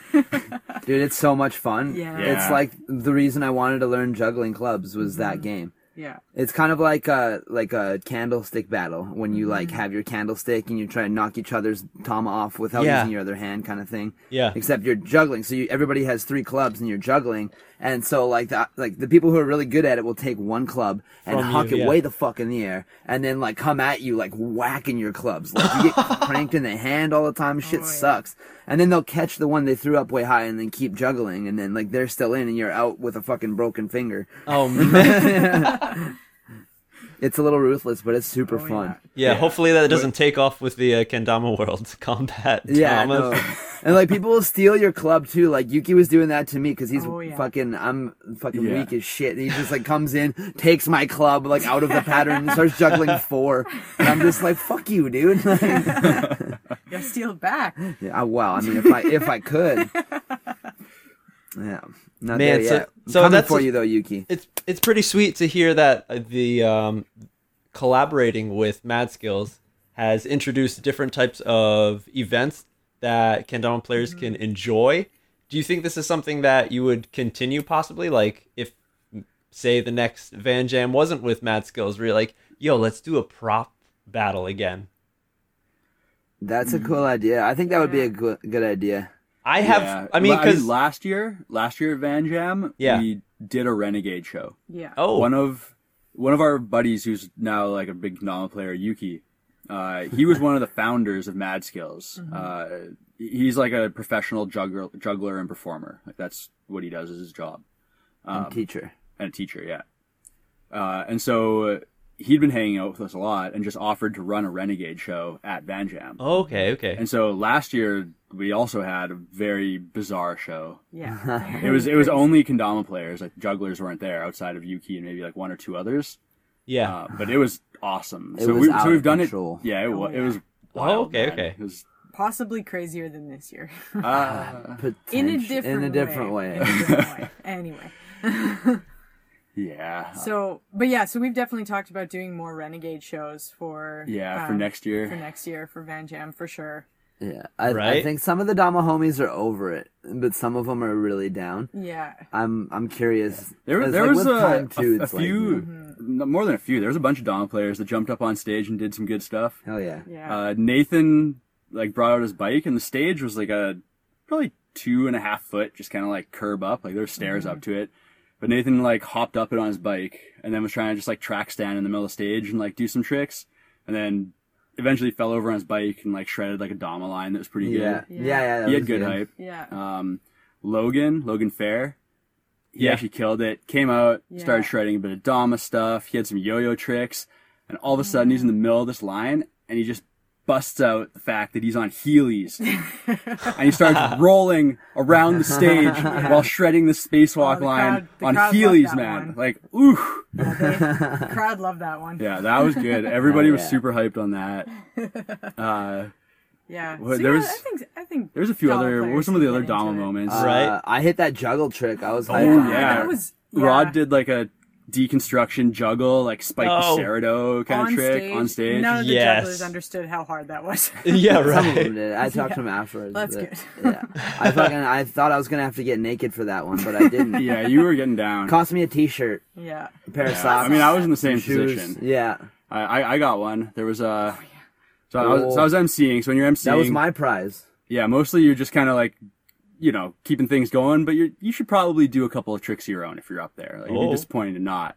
Absolutely. And so this was kind of unplanned, but the first thing, on one of the prizes on the spin wheel was pickleball. And I don't really know pickleball that well, but it's this game that's kind of like a couple paddles, a very low net, and like a wiffle ball. And you just Okay. smack it back and forth. Kind of beach park game, whatever. Yeah. No No pickles involved. Caribou Brewing is like a local brewery that has kind of like just been hooking us up with a lot of prizes and stuff. Like they sponsored Van Jam with a whole bunch. And so there was like a Caribou branded pickleball set that I thought we had to give away as a prize. Yeah. But apparently it was supposed to go to this raffle thing. So I wrote it on the board, brought the board on like our big spin wheel board. It was like a big chalkboard kind of thing that spins. And then I find out there's no pickleball set. But somehow, at like that exact moment, someone was walking by and they had just gone to the grocery store like next door, and they had a giant zucchini. A cucumber. And so I was just like, yo, give me that cucumber. Because now if somebody wants a pickleball set, I can be like, I don't have any pickleball set, but here is a cucumber. a You can go pre-pickle. home, brine this thing up, make a pickle. You're a kendama player or a juggler. You've got balls, pickle, balls, Pickleball. that's your prize. Ta-da! Bad joke. I spun that So one. Rod spins the pickleball. So I gotta tell this bad joke on stage about how he's gotta go home and make this pickle, tie a kendama ball to it. I don't know, man. Like, whatever you do with a pickleball. And so I bust this pre-pickleball. cucumber in half, give Rod half. He jumps off stage. Next dude comes on, and he was trying to get some music queued up with the DJ. So he's Yeah. like, yo, give me a second, doing something with the DJ. And I think it was Eric was sitting in the front row, and Eric's just yelling at me all night, Beacon. man. Just He's just like the loudest one there. He's just, do a trick, you suck, do a trick. So I'm like, all right, Yes. all right. And so I've got this cucumber in my hand. And it was like originally this thing's like 3 feet long, maybe like 2 feet long. Like, it's a pretty big cucumber. So I've still got a big ass chunk of it. And so I'm like, all right, let's do cucumber spike. So first thing I think of is I'm just going to toss this cucumber way up in the air. We got like a 20-foot ceiling. Yeah. And then I'm just going to like Liberty spike the heck out of it. Yeah. Just bam! So I throw this thing up, and it just doesn't work at all. Like, it just bounces off the cucumber. Like, okay. I think I kicked my shoes off. I'm like, all right, cucumber spike, take 2. Throw this thing off, spike the hell out of it, and it just like explodes. And like a big chunk goes off, and it falls on Yeah. the floor. And I'm just like, oh my God. And at that point, I was like, there's no way. Like, if you spike it, it just explodes because it's a cucumber. It's not, that thick. Like, there's not that much in there. You spike it, it just falls apart. Take my shirt off, third try. I'm like, okay, cucumber spike, throw it way up in the air, and just spike the heck out of it. Yeah. Stays on the spike. Oh. Crowd goes wild, man. They just lose it. I'm just like, I can't believe it happened. Like, in my mind, it was not happening. Yeah. And I was gonna have to like get to my underwear and then just be like, screw you guys. I'm not getting naked for cucumber spike. So I'm just like living it for a second, being like, yeah, it's cucumber spike. Next up, we got this guy. Walk over to the side of the stage. That guy's still fumbling with his music. I just look down, I'm like, you have to go right now. Like, there's nothing else that can fill this time. Like, Not at all. you or bust. Like, this show's about to end if you don't get up there. Oh man. And then he jumped up and he killed it. He did that whole thing. He had like this crazy, I think it was the dude with the big dragon staff thing. Oh yeah. This dragon staff. It's like the really long like staff with the twirly things on the end, and they just roll it Oh, around that their body. dude. Yeah, I know what a dragon staff is, but okay, I remember him now. Yeah. Oh, It's like man. It's crazy like flow arts juggling thing, but it's actually like pretty wild. It's like some real ninja like Matrix kind of maneuvers. Yeah. Actually, Whoa. there was one guy in the show. It was like I don't even know what you call it. It like the prop was like a lightsaber. The lightsaber Oh, dude, yeah, I remember yeah. seeing that. Yeah. But he had like this retractable It's like, like it's a string line, on like it. a string attached Yeah, to it. yeah. So you could just throw it like and spin it around, Spin and it would around, be doing come like back. these crazy lightsaber spins, like whipping in a circle around him, and then he'd just like the force it back to his hand, just like. And it was super It was cool. really Oh sick. man. Like, Yeah. it's I don't know, it's really cool to see that because it really looks like the It's force. flying He's out. just like Yeah, kind of yeah, yeah. spinning this thing around like a normal sword, and all of a sudden it just flies out of his hand, and then he like pulls it back into his hand, like, Yeah. all smooth and fluid. It was that guy was cool. Yeah. What was his name? The Flow Master? Flow Warrior. Flow Warrior. Yeah. Flow Warrior. Although straight up, like low key, I think Flow Warrior was salty with me because when he got on stage, at that point, we had a few people in a row that fumbled with the music for not that long, but like, any amount of time on stage, you're not trying to have dead time.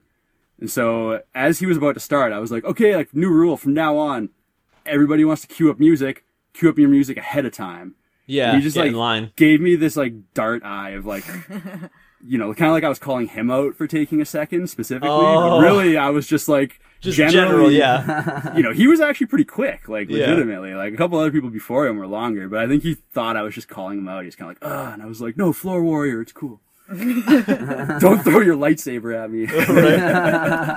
Just want to let everyone else in the event know that from now on, just get ready, guys.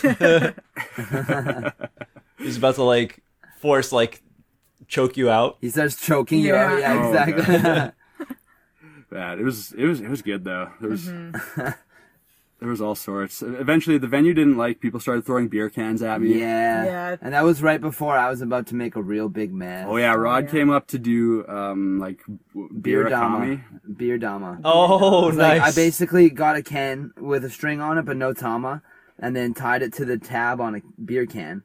Closed so that, beer like, can. I put it on the cup and then just did like mush kame a bunch of times, as many times as I could till I drop it. And then when you drop it, the tab pulls, popping the beer open. You use the spike to stab the shit out of it and then shotgun it. And so the lady who's like the head tech kind of, running it for the venue that we're at, right before that happened, she was kind of like, guys, stop throwing beer cans, spilling beer everywhere, Yeah. And so Yuki kind of came up and made this announcement about like, everybody Don't stop spill throwing beer beer. cans and spilling beer because we got to clean this place up after, Like, we're in a nice venue. Like, the place we rented is... Like, the, they host weddings there. Yeah, it's like the nicest community league in Vancouver and downtown, like in Yaletown. There's beer everywhere, and broken cucumber next- on the floor. Yeah, the next oh, act yeah. is Rod standing at the front of the stage, Just pull tab, spike stab the side of this beer can. It's just spraying. Dude, I made such a fucking mess. yeah. Right after they told you not grabbed to. the mic and just called him out pretty hard after. I said it He was gonna make not a mess stoked. beforehand. Yuki even gave me a towel beforehand, Yeah, to be fair, you did come back and do cleanup. and duty. I did clean it up. And like, shout out the squad because when we had to shut the show down, like Everyone was Yuki really shut it good. down Oh, yeah. proper. Oh, yes. Him and Sia. But everybody did like just that 5 minutes of like grab a chair, put it on a stack, help wheel it out, like Yeah, that- grab the trash. Like That it went was a long sweet. way. Hell yeah. So what's good job, up. good job, all like Van Jam Mad Skills attendees Yeah. at getting real wild, but still being able to like kind of be a little bit responsible at the end. That's Yeah. Help It each helps other the out. people running that stuff out so much. Oh, Like there's so so much of that much. low key behind the scenes sort of stuff Yeah. that Nobody wants to It's do, just but so has to be done. stressful. Like, Yeah. when you feel like you're alone and you have to do all of it. If you get everyone that comes to the event, just do like 1/20th of it, it gets so much easier. oh totally. But so MJ, when Man. you come into Van Jam, Dude, I have no idea. That's a tough question. There's a lot of things that always help me, or not help me. Kind of, a lot of responsibilities, different areas and shit. So going out just to play kendama isn't the easiest thing to do.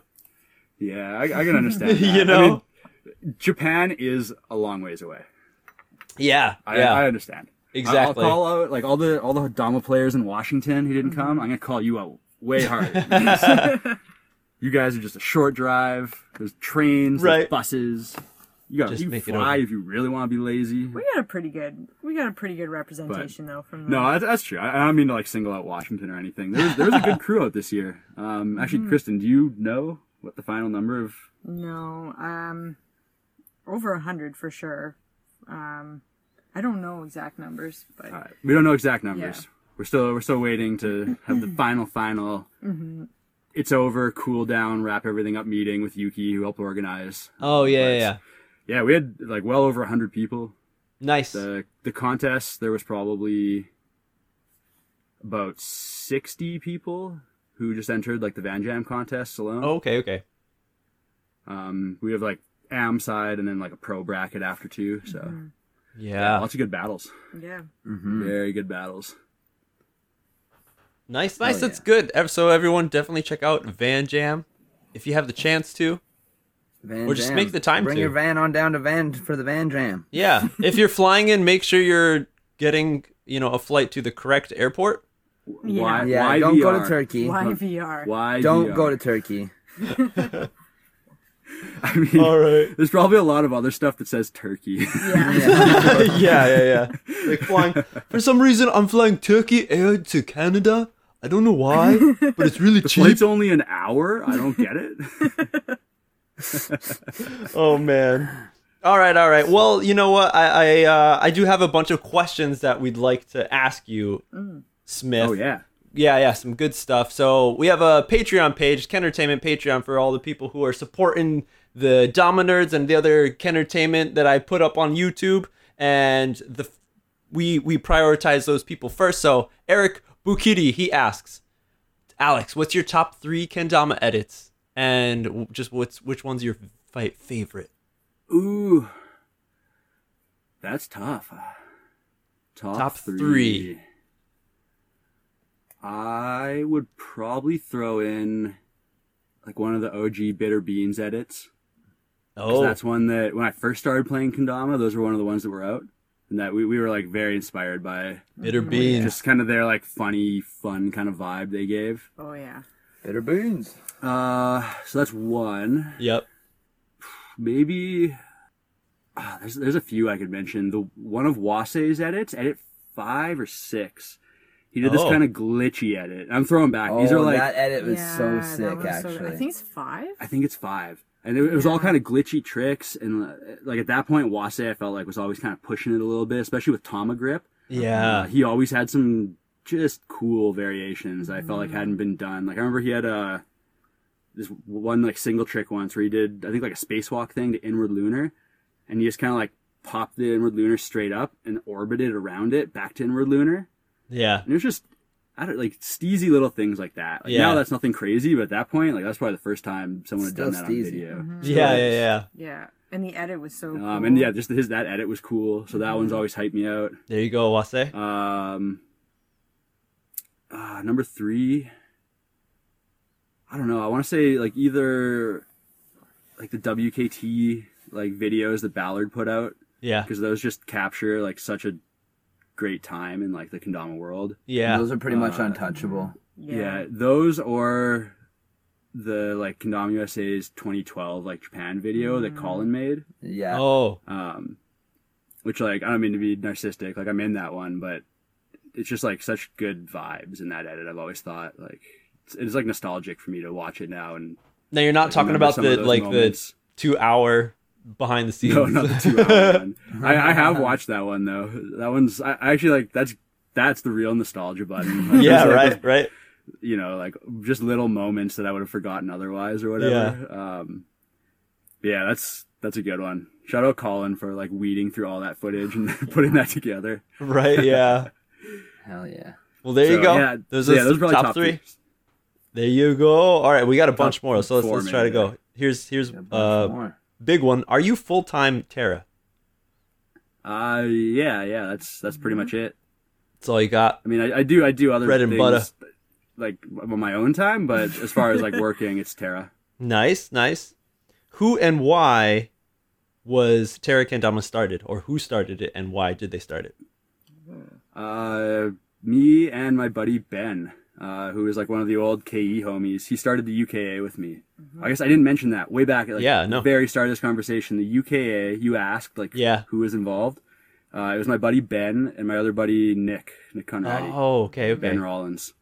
So Ben and I eventually, we kind of stuck playing Dama a little bit more seriously than Nick did, I guess. Yeah. So we would hang out and jam more so like later. And at a certain point we just decided to try and buy a lathe, and it's just, you know, you think we could make one? Maybe. Let's try it. A lathe costs like $200 for like a really, really crappy one, but it worked well enough to make like a kind of sketchy Dama, and we just went from there.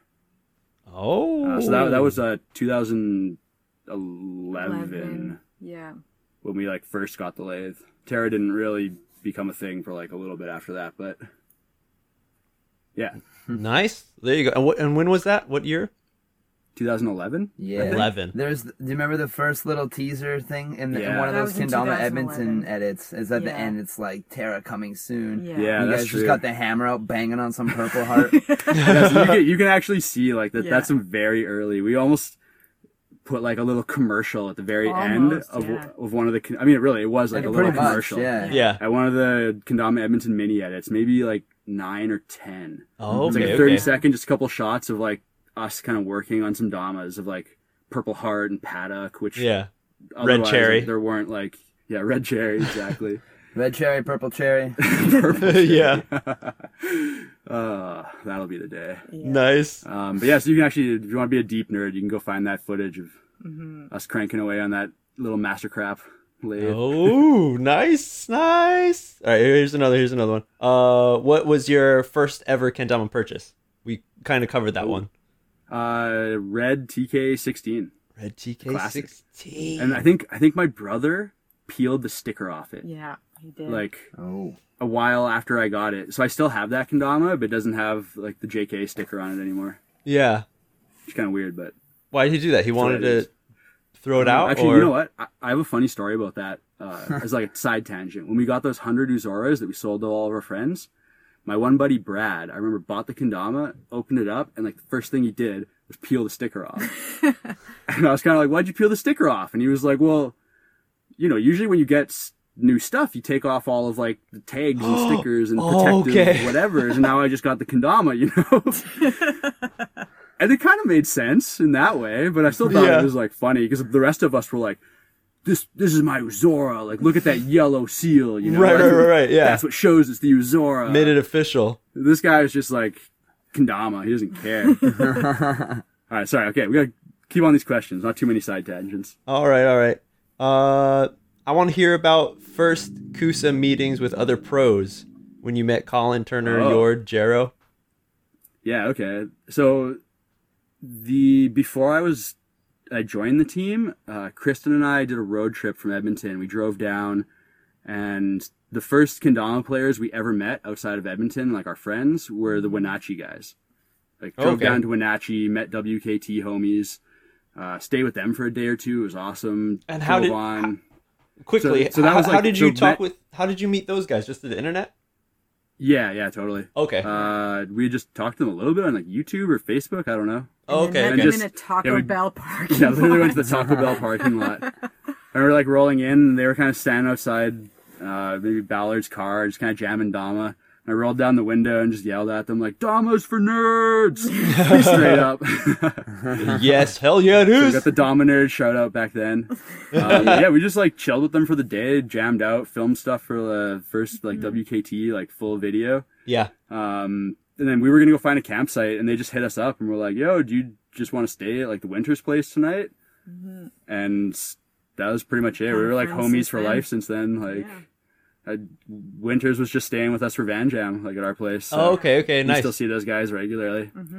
So that was like meeting Keith, and then we did this whole road trip down to like Portland, went surfing down the coast, and eventually ended up in San Francisco. And it just kind of worked out. We could time it that we got there for a Ken Garden battle. Okay. And so at the Ken Garden battle, I met like Weens, Dave Mateo, and TJ were all there. And so like those four, I guess, four were like the original like tribute team. Right. And so I met those four before the pro contest or anything. The pro contest happened that fall.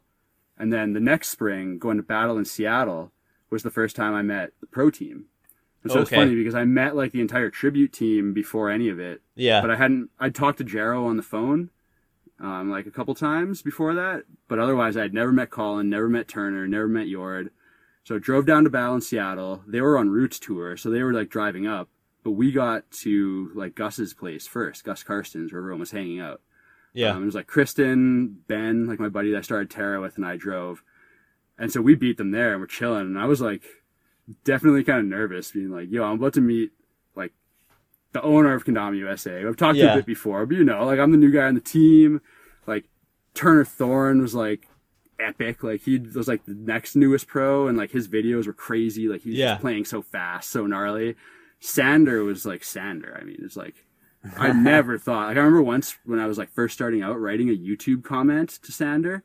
He replied and just like nerding out, being like, oh, like, you know, made like, your that's day. cool. Like Colin Sanders, like a dude, and he just sent me a message back. Like, yeah. oh my God. Colin Sanders, a human being. Yeah. So I was just like kind of nerding out, and like Jord too, although like, sorry, Jord, I love you, Jord, you know it, but I did not like follow Jord's stuff nearly as much, like until really I met him and like went and watched a bunch of his videos after. Yeah. But somehow like the Jord videos were just not on my radar, like online. It's kind of weird. But I mean, so anyway, so algorithm meeting the group of them, it was cool, man. It was like very like I said, like nervous, but like I don't know, like welcoming maybe. Honestly, that whole party was like a nonstop like. Some other big kendama name for the time, like walking in, like Christian Fraser was there, like Willie P was there. Willie P was like 14 years old probably. Yeah. But like already traveling across the country and just killing it, like shredding Dama and all this. Like, so yeah, it was cool. And like, I'm sure you've had it where you have these moments where you meet somebody that you've like talked to online a whole bunch. Yeah. So it's like, okay, it's nice to meet you, but you know, like we kind of know each other a little bit already. Like now we're just here in the same room. Right. So a little bit of that, a little bit of nerves. Like it was cool. Right. Nice. So overall, it was of course good. So this was after you this was before you became pro for Kusa. That would have been after. After was when you met everyone. Yeah, after is when I like actually met them all. All right. Talked to Colin on the phone a little bit once too, but yeah. Oh. All right. Nice. Let's keep on going with these questions. How do you deal with burnout, whether it's from playing kendama or making them? Oh, that's a good question. someone comes up with the perfect method, you gotta let me know. No, I mean, I find usually like that sort of inspiration just comes in waves. Like there's days where I'm just really down to film some trick or just sesh dama a bunch or get in the shop and make something, like just have some idea to put something together and I'm really hyped on it. And I think mostly like more than like dealing with the burnout, it's just kind of like managing your like ebb and flow of that. Yeah. It's like, okay, like I really don't feel like just getting dusty today and working in the workshop. Like, you know, I can sit on my computer and just deal with all like back end stuff I got to do, email, production, whatever. Yeah. So it's a little bit of just, you know, kind of listening to yourself. You gotta do the things you gotta do sometimes, but I guess that's kind of the answer.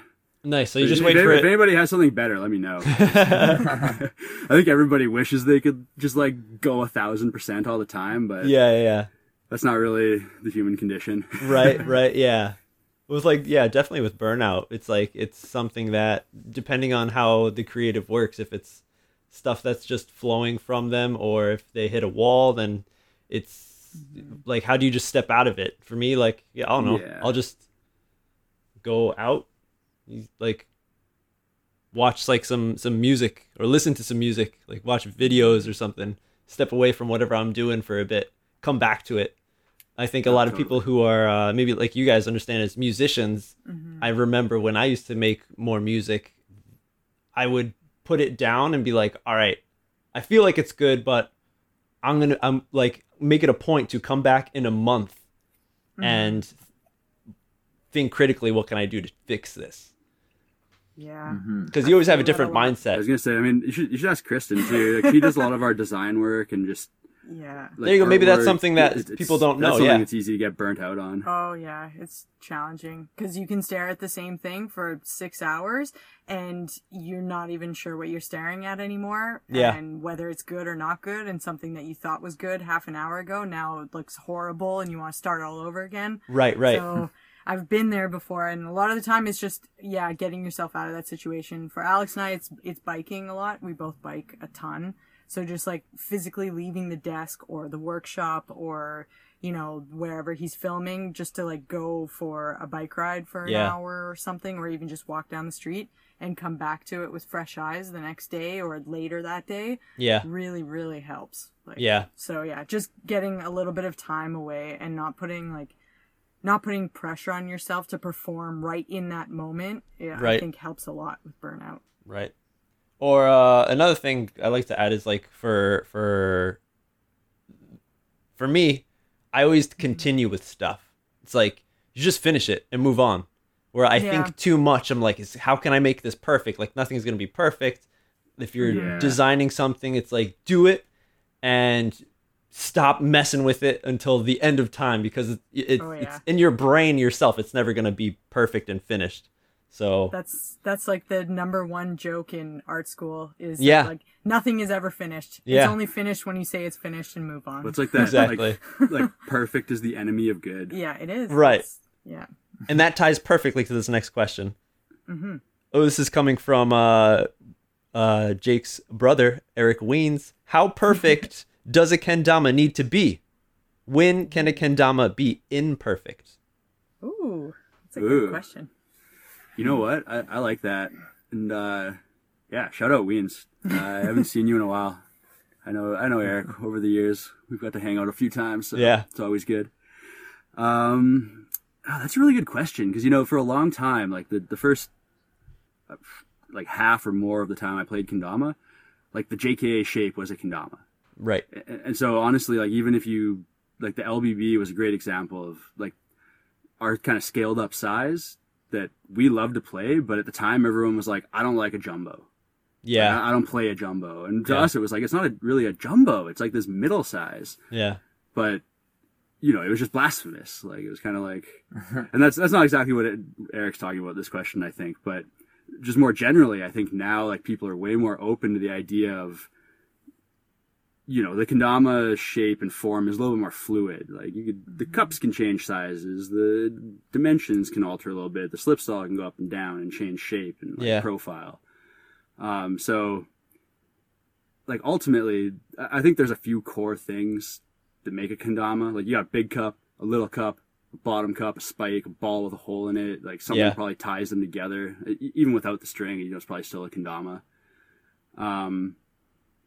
So I think there's a lot more room just like with the morphology of the thing to kind of experiment. And then like within each piece too, I mean, you can get pieces where, like with Eric, with RWB, they made the, what do they call them?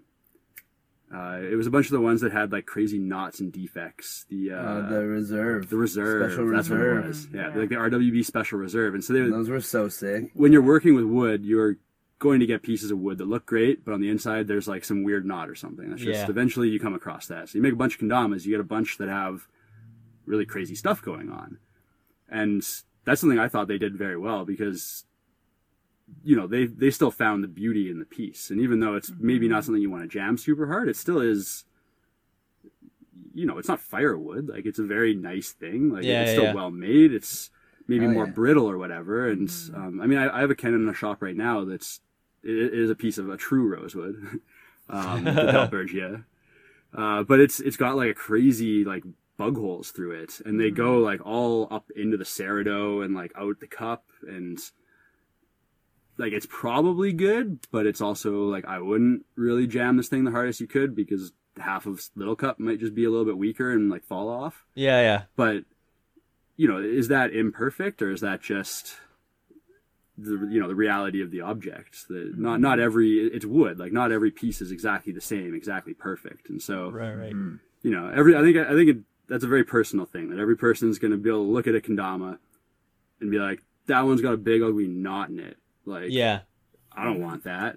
Someone else might be like, that's a beautiful thing I'm going to put onto my shelf. Right. I was gonna say, I think the Japanese also have a really beautiful approach to imperfections. Like I can't remember the name of the concept, but the ceramics that they make that if a bowl breaks, that they just glue it together with gold and it creates this whole new like art piece kind of, and making art out of imperfections. I've always really appreciated that in design and things. So I think that's at least how I view just imperfections as like opportunities to create like idiosyncrasies in art. Yeah. So, well, there you go. All right. Well, we got a few more. Let's keep it rolling. Questions. Good answers, of course. Let's see. Was there a business decision that you've made, good or bad, that you were glad it went through? I mean, yeah. I hope so. I hope I've been glad about at least one business decision. Yeah, I mean, there's been lots. I mean, I guess just the entire thing. It's more than once seemed pretty crazy to kind of keep running with like a kendama company in the way we have. Yeah. As as like a business, as a self-employed person, it's you kind of make that choice every day to keep doing it in a way, right? But no, it's, I mean, so very broadly, like, yeah, it's been great. Like, I enjoy doing it. I think we both do. Like, Kristen does it as well. She's full-time on Terra. And, there's reasons I hate it, but there's a lot more reasons I love it overall. So, yeah, I don't know. That's maybe like one specific kind of like answer to, I don't know, what's a specific business decision we've made that's great? It's hard. That's really hard to be put on the spot like that. I don't know. I guess, okay, how about, this is something that's like overdue, but we've been working on like mid-size pills. This is something that I feel like is a little bit overdue, but we have been working on it. We've got like samples done, going through prototyping to kind of get the shape dialed in. So that's something that I guess, we've made the decision to do it. We're en route and hoping that we can have like some products ready in the not too distant future, like probably a few months. But yeah, so if you're out there and you play pill stuff, get hyped because we have some really fun mid-sized pills coming that kind of split the difference well, like do all the stall tricks really well like a jumbo does, but they're not as heavy, so you can just do a lot more with it. It's a lot more playable. Yeah. Yeah, it's pretty fun. I've been playing mine a bunch. I enjoy it. Yeah. Got that Nice, sticky nice. paint on it, not that glossy stuff anymore. Yeah. Full playability. That's kind of the goal. Yeah. All right, dudes. Well, we're nerds. We're at an hour and 40 something minutes right now. We've been rolling in We're going hard. There's a few more questions. A lot of these are I'm gonna just jumble together. There are a lot of like product questions, so you can just spit out yes or no Yeah. type stuff. Are you gonna have more pro mods soon? Yeah. I mean, we have a bunch. Okay. We're sold out of rods, but like we'll have more Yeah, coming. Like some different versions, some good stuff. If you see something you like, get it before it's gone. There we go. Do you have any plans for more collabs with any other Dama companies? Terra/GT maybe? Question marks. Oh, I mean, there's always talks. We've got a little thing that's been, I don't even know, kind of simmering with GT for a while. It's kind of in their Ooh. ballpark now, so I'm not gonna say too much.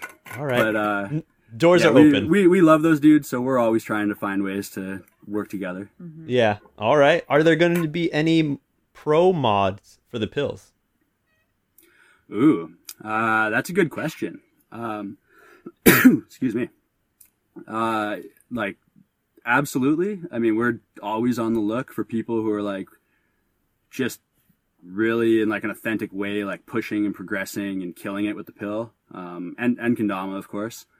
So, yeah, we notice the people out there who are killing it. And I know there's some right now, and you know. Keep on going. Keep on shredding. Just wait for the future. All right. Are there any? Here we go. Terra Pill 2.0 or any other Kendama adjacent Terra products in mind? Yeah, there you go. Mid-sized pills coming. Probably some more Big Larry stuff in the not too distant future. I like Big Larry. I like to play it, and it's fun to make them. So probably do a little bit of that. All right. But definitely the mid-sized pill is like gonna be one of the more exciting ones, I think. All right. Would you turn a large size Dama like the Kaiju size and sell it on Terra? I'm greatly interested in a large Dama. I mean, sure, I can make one pretty big on our lathe. It's gonna cost you a pretty penny. If you want it, it will be quite expensive because Right. to make a kendama that big, like I not only have to find a giant piece of wood and make a kendama that big, Oh man, especially but for I'm the gonna Tama. have to Shit. make, yeah, right. Like the Tama's No. a whole thing. That's a huge piece. But even more so, like I have to build the tools that will let me make the kendama because Yeah. a bunch of my tools are made to make kind of normal dama sizes, and really big ones I need like a bigger version. So Yeah. so if someone's down, I mean, we could do it. I've made like a jumbo before, but it was not kaiju size, but I'd be down to do even bigger. So Yeah. I mean, I think a lot of people don't even know, like back in the day when Crom released their double, triple XLs, like those were fucking expensive. I don't think a lot of people know Yeah. how expensive they get. Well, the triple was Yeah, almost like I mean- $200 or something. yeah, I think more than that. Like we have a Yeah. couple triple XLs. One is from Crom and one is from Kusa. Actually, it was like one of their booth damas at a trade Yeah. show. And as far as I understand, like the production cost on those is like hundreds of dollars. Right, So that's right. kind of that's why like no one I think as a brand has ever really sold them, is because they're just really really expensive. Like Right. you got to make like a little batch of them. Like you can't just make a few, and if you got to sell them for like $300 or $400, like there's probably some people who will buy them, but Right. I need one. we need some new ones. Ours are Yeah. so Oh, they're so destroyed bad. because they're Yeah. heavy, right? So they break a lot faster. They They're always beating the split. crap out of Yeah. themselves. Yeah. That one is fucking destroyed. Oh yeah, it's Yeah. missing half the big cup. It's missing half of every cup. Yeah. So really big damas, lots of fun, but a very large investment to like actually get them made and jam. Right. for sure. And then to see them just break after a while if you're if you're really I mean, slamming them. that's Damas. Kendamas. Destroy all Damas, man. That's Right. part of the game. But you're right. I mean, And the last question, what does he know? What does Alex know about new toy in town? Oh. Yeah, I know about New Toy in Town. MJ, you don't know who New asked Toy in that? Town. Who asked that? That was Berndine Minhel. I don't know. Michne. Meg- Bernardine Michne. Oh, I don't know that name. All right, Bernie, good question. Hell yeah. So new toy in town, so way back in the day, probably like same era that Ben and I were ordering those yellow Zoras like as hard as we could. There was this new brand popped up online that Wase, being the awesome dude he is, was helping run. And so they're out of Romania, and it was called New Toy in Town. And so Wase, I think actually hand-turned a Dama as an example for some, local production place to make a little batch of Damas. And they made maybe 200 or maybe 400, I think. It was not like a small amount, but not a very big amount either. But it's Romania is a pretty closed economy, financial system as far as I can understand it. And so they only sold within Romania. I think for them to export was kind of difficult. So we're over in Edmonton, just spamming Wase. I want one. How do I get it? Because at that point, there was only 10 kendama companies, maybe. Yeah. And so something new was gotta have it, right? You want to get your hands on collection. I need the new thing. We gotta figure out what the best Dama is. We gotta jam it. And there was just no luck, man. They had a website with all these sick photos. It looked awesome. No chance in hell of getting it. And so finally, probably a couple years later, I did get one. And oh shit! I did a trade with Wase. I made him this really sweet hand turned Terrapil and sent a couple other things. And lo and behold, he was apologetic that he didn't have a new one to send me, because the only one he had apparently was the first one he made that he hand turned himself. And it has this Tama painted with all these little bear faces. It's so cool. One of his artist friends did it up, and Ben and I were looking at the website, and that bear face one was the first photo, and we're just that's the sickest kendama. Whoa! And I opened this box, and there it is. Literally, it tripped me out, man. So Wase, thank you for that. That's honestly to this day one of my most prized Damas in my collection, because it's just such a cool piece of history, obscure. Because otherwise, New Toy in Town, they did, I think, a couple hundred. That would have been 2011, 12, maybe even a little bit before that. And then I think a few years later, they kind of rebooted it, but they did a Chinese production instead of the local manufacturer they had used. I remember talking to Wase, and he was kind of it's, we're getting kendamas out to Romania, but it's not as cool as it was before. Yeah. So yeah, that's a new toy in town. So if you have a new toy in town, that's kind of an obscure piece of Romanian kendama history. I mean, especially considering Romania blew up with kendama years later, right? Right. One of the biggest kendama scenes ever was in Romania. Yeah. And so to have this OG brand from 5-6 years before that's some deep Dama nerds kind of question. I love it. Good question. Great question. Hells yeah. There you go, nerds. Oh man, I'm stretching over here because it's still the morning. I finished my coffee. Nice. Yeah. Dama Nerds episode 19. Hanging out with almost the full Terra squad over there in your Terra dungeon. Yeah, my little dungeon of a bedroom. Perfect. Hell yeah. Right? Rod Dama's dungeon. Rod, I think a lot of Rod fans are maybe a little sad on this episode. You didn't do so much talking because it's you already know what Alex and Chris are going to say. I mean, yeah. Right? You're Sorry, I don't guys. need to ask these questions. I was in those answers. Yeah. I was just sitting here smoking weed, listening to the stories. Reminiscing.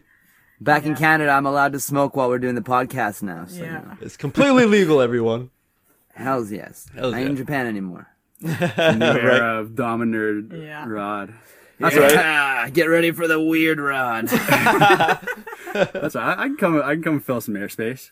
Oh, yeah. Right. No, I appreciate you guys having me out. This is cool. Yeah, this is great. Hell yeah. Dude, yeah. Thanks for joining us again. If anyone wants to check out more Terra stuff, go on their website. You can go deep. Check out Kendama Edmonton on YouTube. You can you can search some Dama Talk, possibly the first Dama podcast, Kendama themed podcast, started back in the day by Alex himself. Yeah. I think maybe You first. might have been the first. Haley did it as well, but that was Click Clack after was after. What Yeah, about that was what like the about first Kendama one- Joe? Oh, That wasn't really a did he do podcast. It was podcasts? videos, but Oh, Yeah, a little different. Yeah, maybe. That's Dama Nerd's homework. Go find something older than Dama Talk. It's a podcast. Yeah, there you go. All right. Well, again, everyone, thank you so much. You can support Ken Entertainment and the Dama Nerds podcast. We got a Patreon page, Patreon.com/Ken Entertainment. There's a bunch of different tiers there. If you're given some different types of great things, you get free T-shirts, you get free Dama raffles that happen every month. Check it out if you're interested, or if you just want to help. Stuff. Yeah, all the good stuff's on there. Or if you just want to help out, a simple share, a like, a comment. Definitely thank you to everyone who has reviewed the podcast on iTunes. That helps, that shit move up to the ranks. I think right now I just got an email from iTunes saying like, you broke the top 600 episodes. I'm like, fuck yeah. Or not episodes, podcasts. Sick. Really? Yeah. That's Hell pretty, yeah. That's pretty good. That's that 600 nerd love. is like getting up there. That's Yeah. aim for number one, boys. So come on, You can do nerds. it. I like it. You're on the way. Yeah, so iTunes, everyone, if you can leave a rating and review, that would help us out tremendously. But definitely just share the love and the history that we put out in this shit. Hell yeah, man. It's always good nerding out. Got an extra long nerd session today. We're almost at 2 hours. This is the longest one yet so far, I think. We're breaking records, episode 19. Yeah, dude. Another back-to-back. Another back-to-back-to-back-to-back. Yeah, right. Going at her episodes. again. So yeah, stay tuned for the next episode, you nerds. Yeah, nerds. On that note, the nerds are out.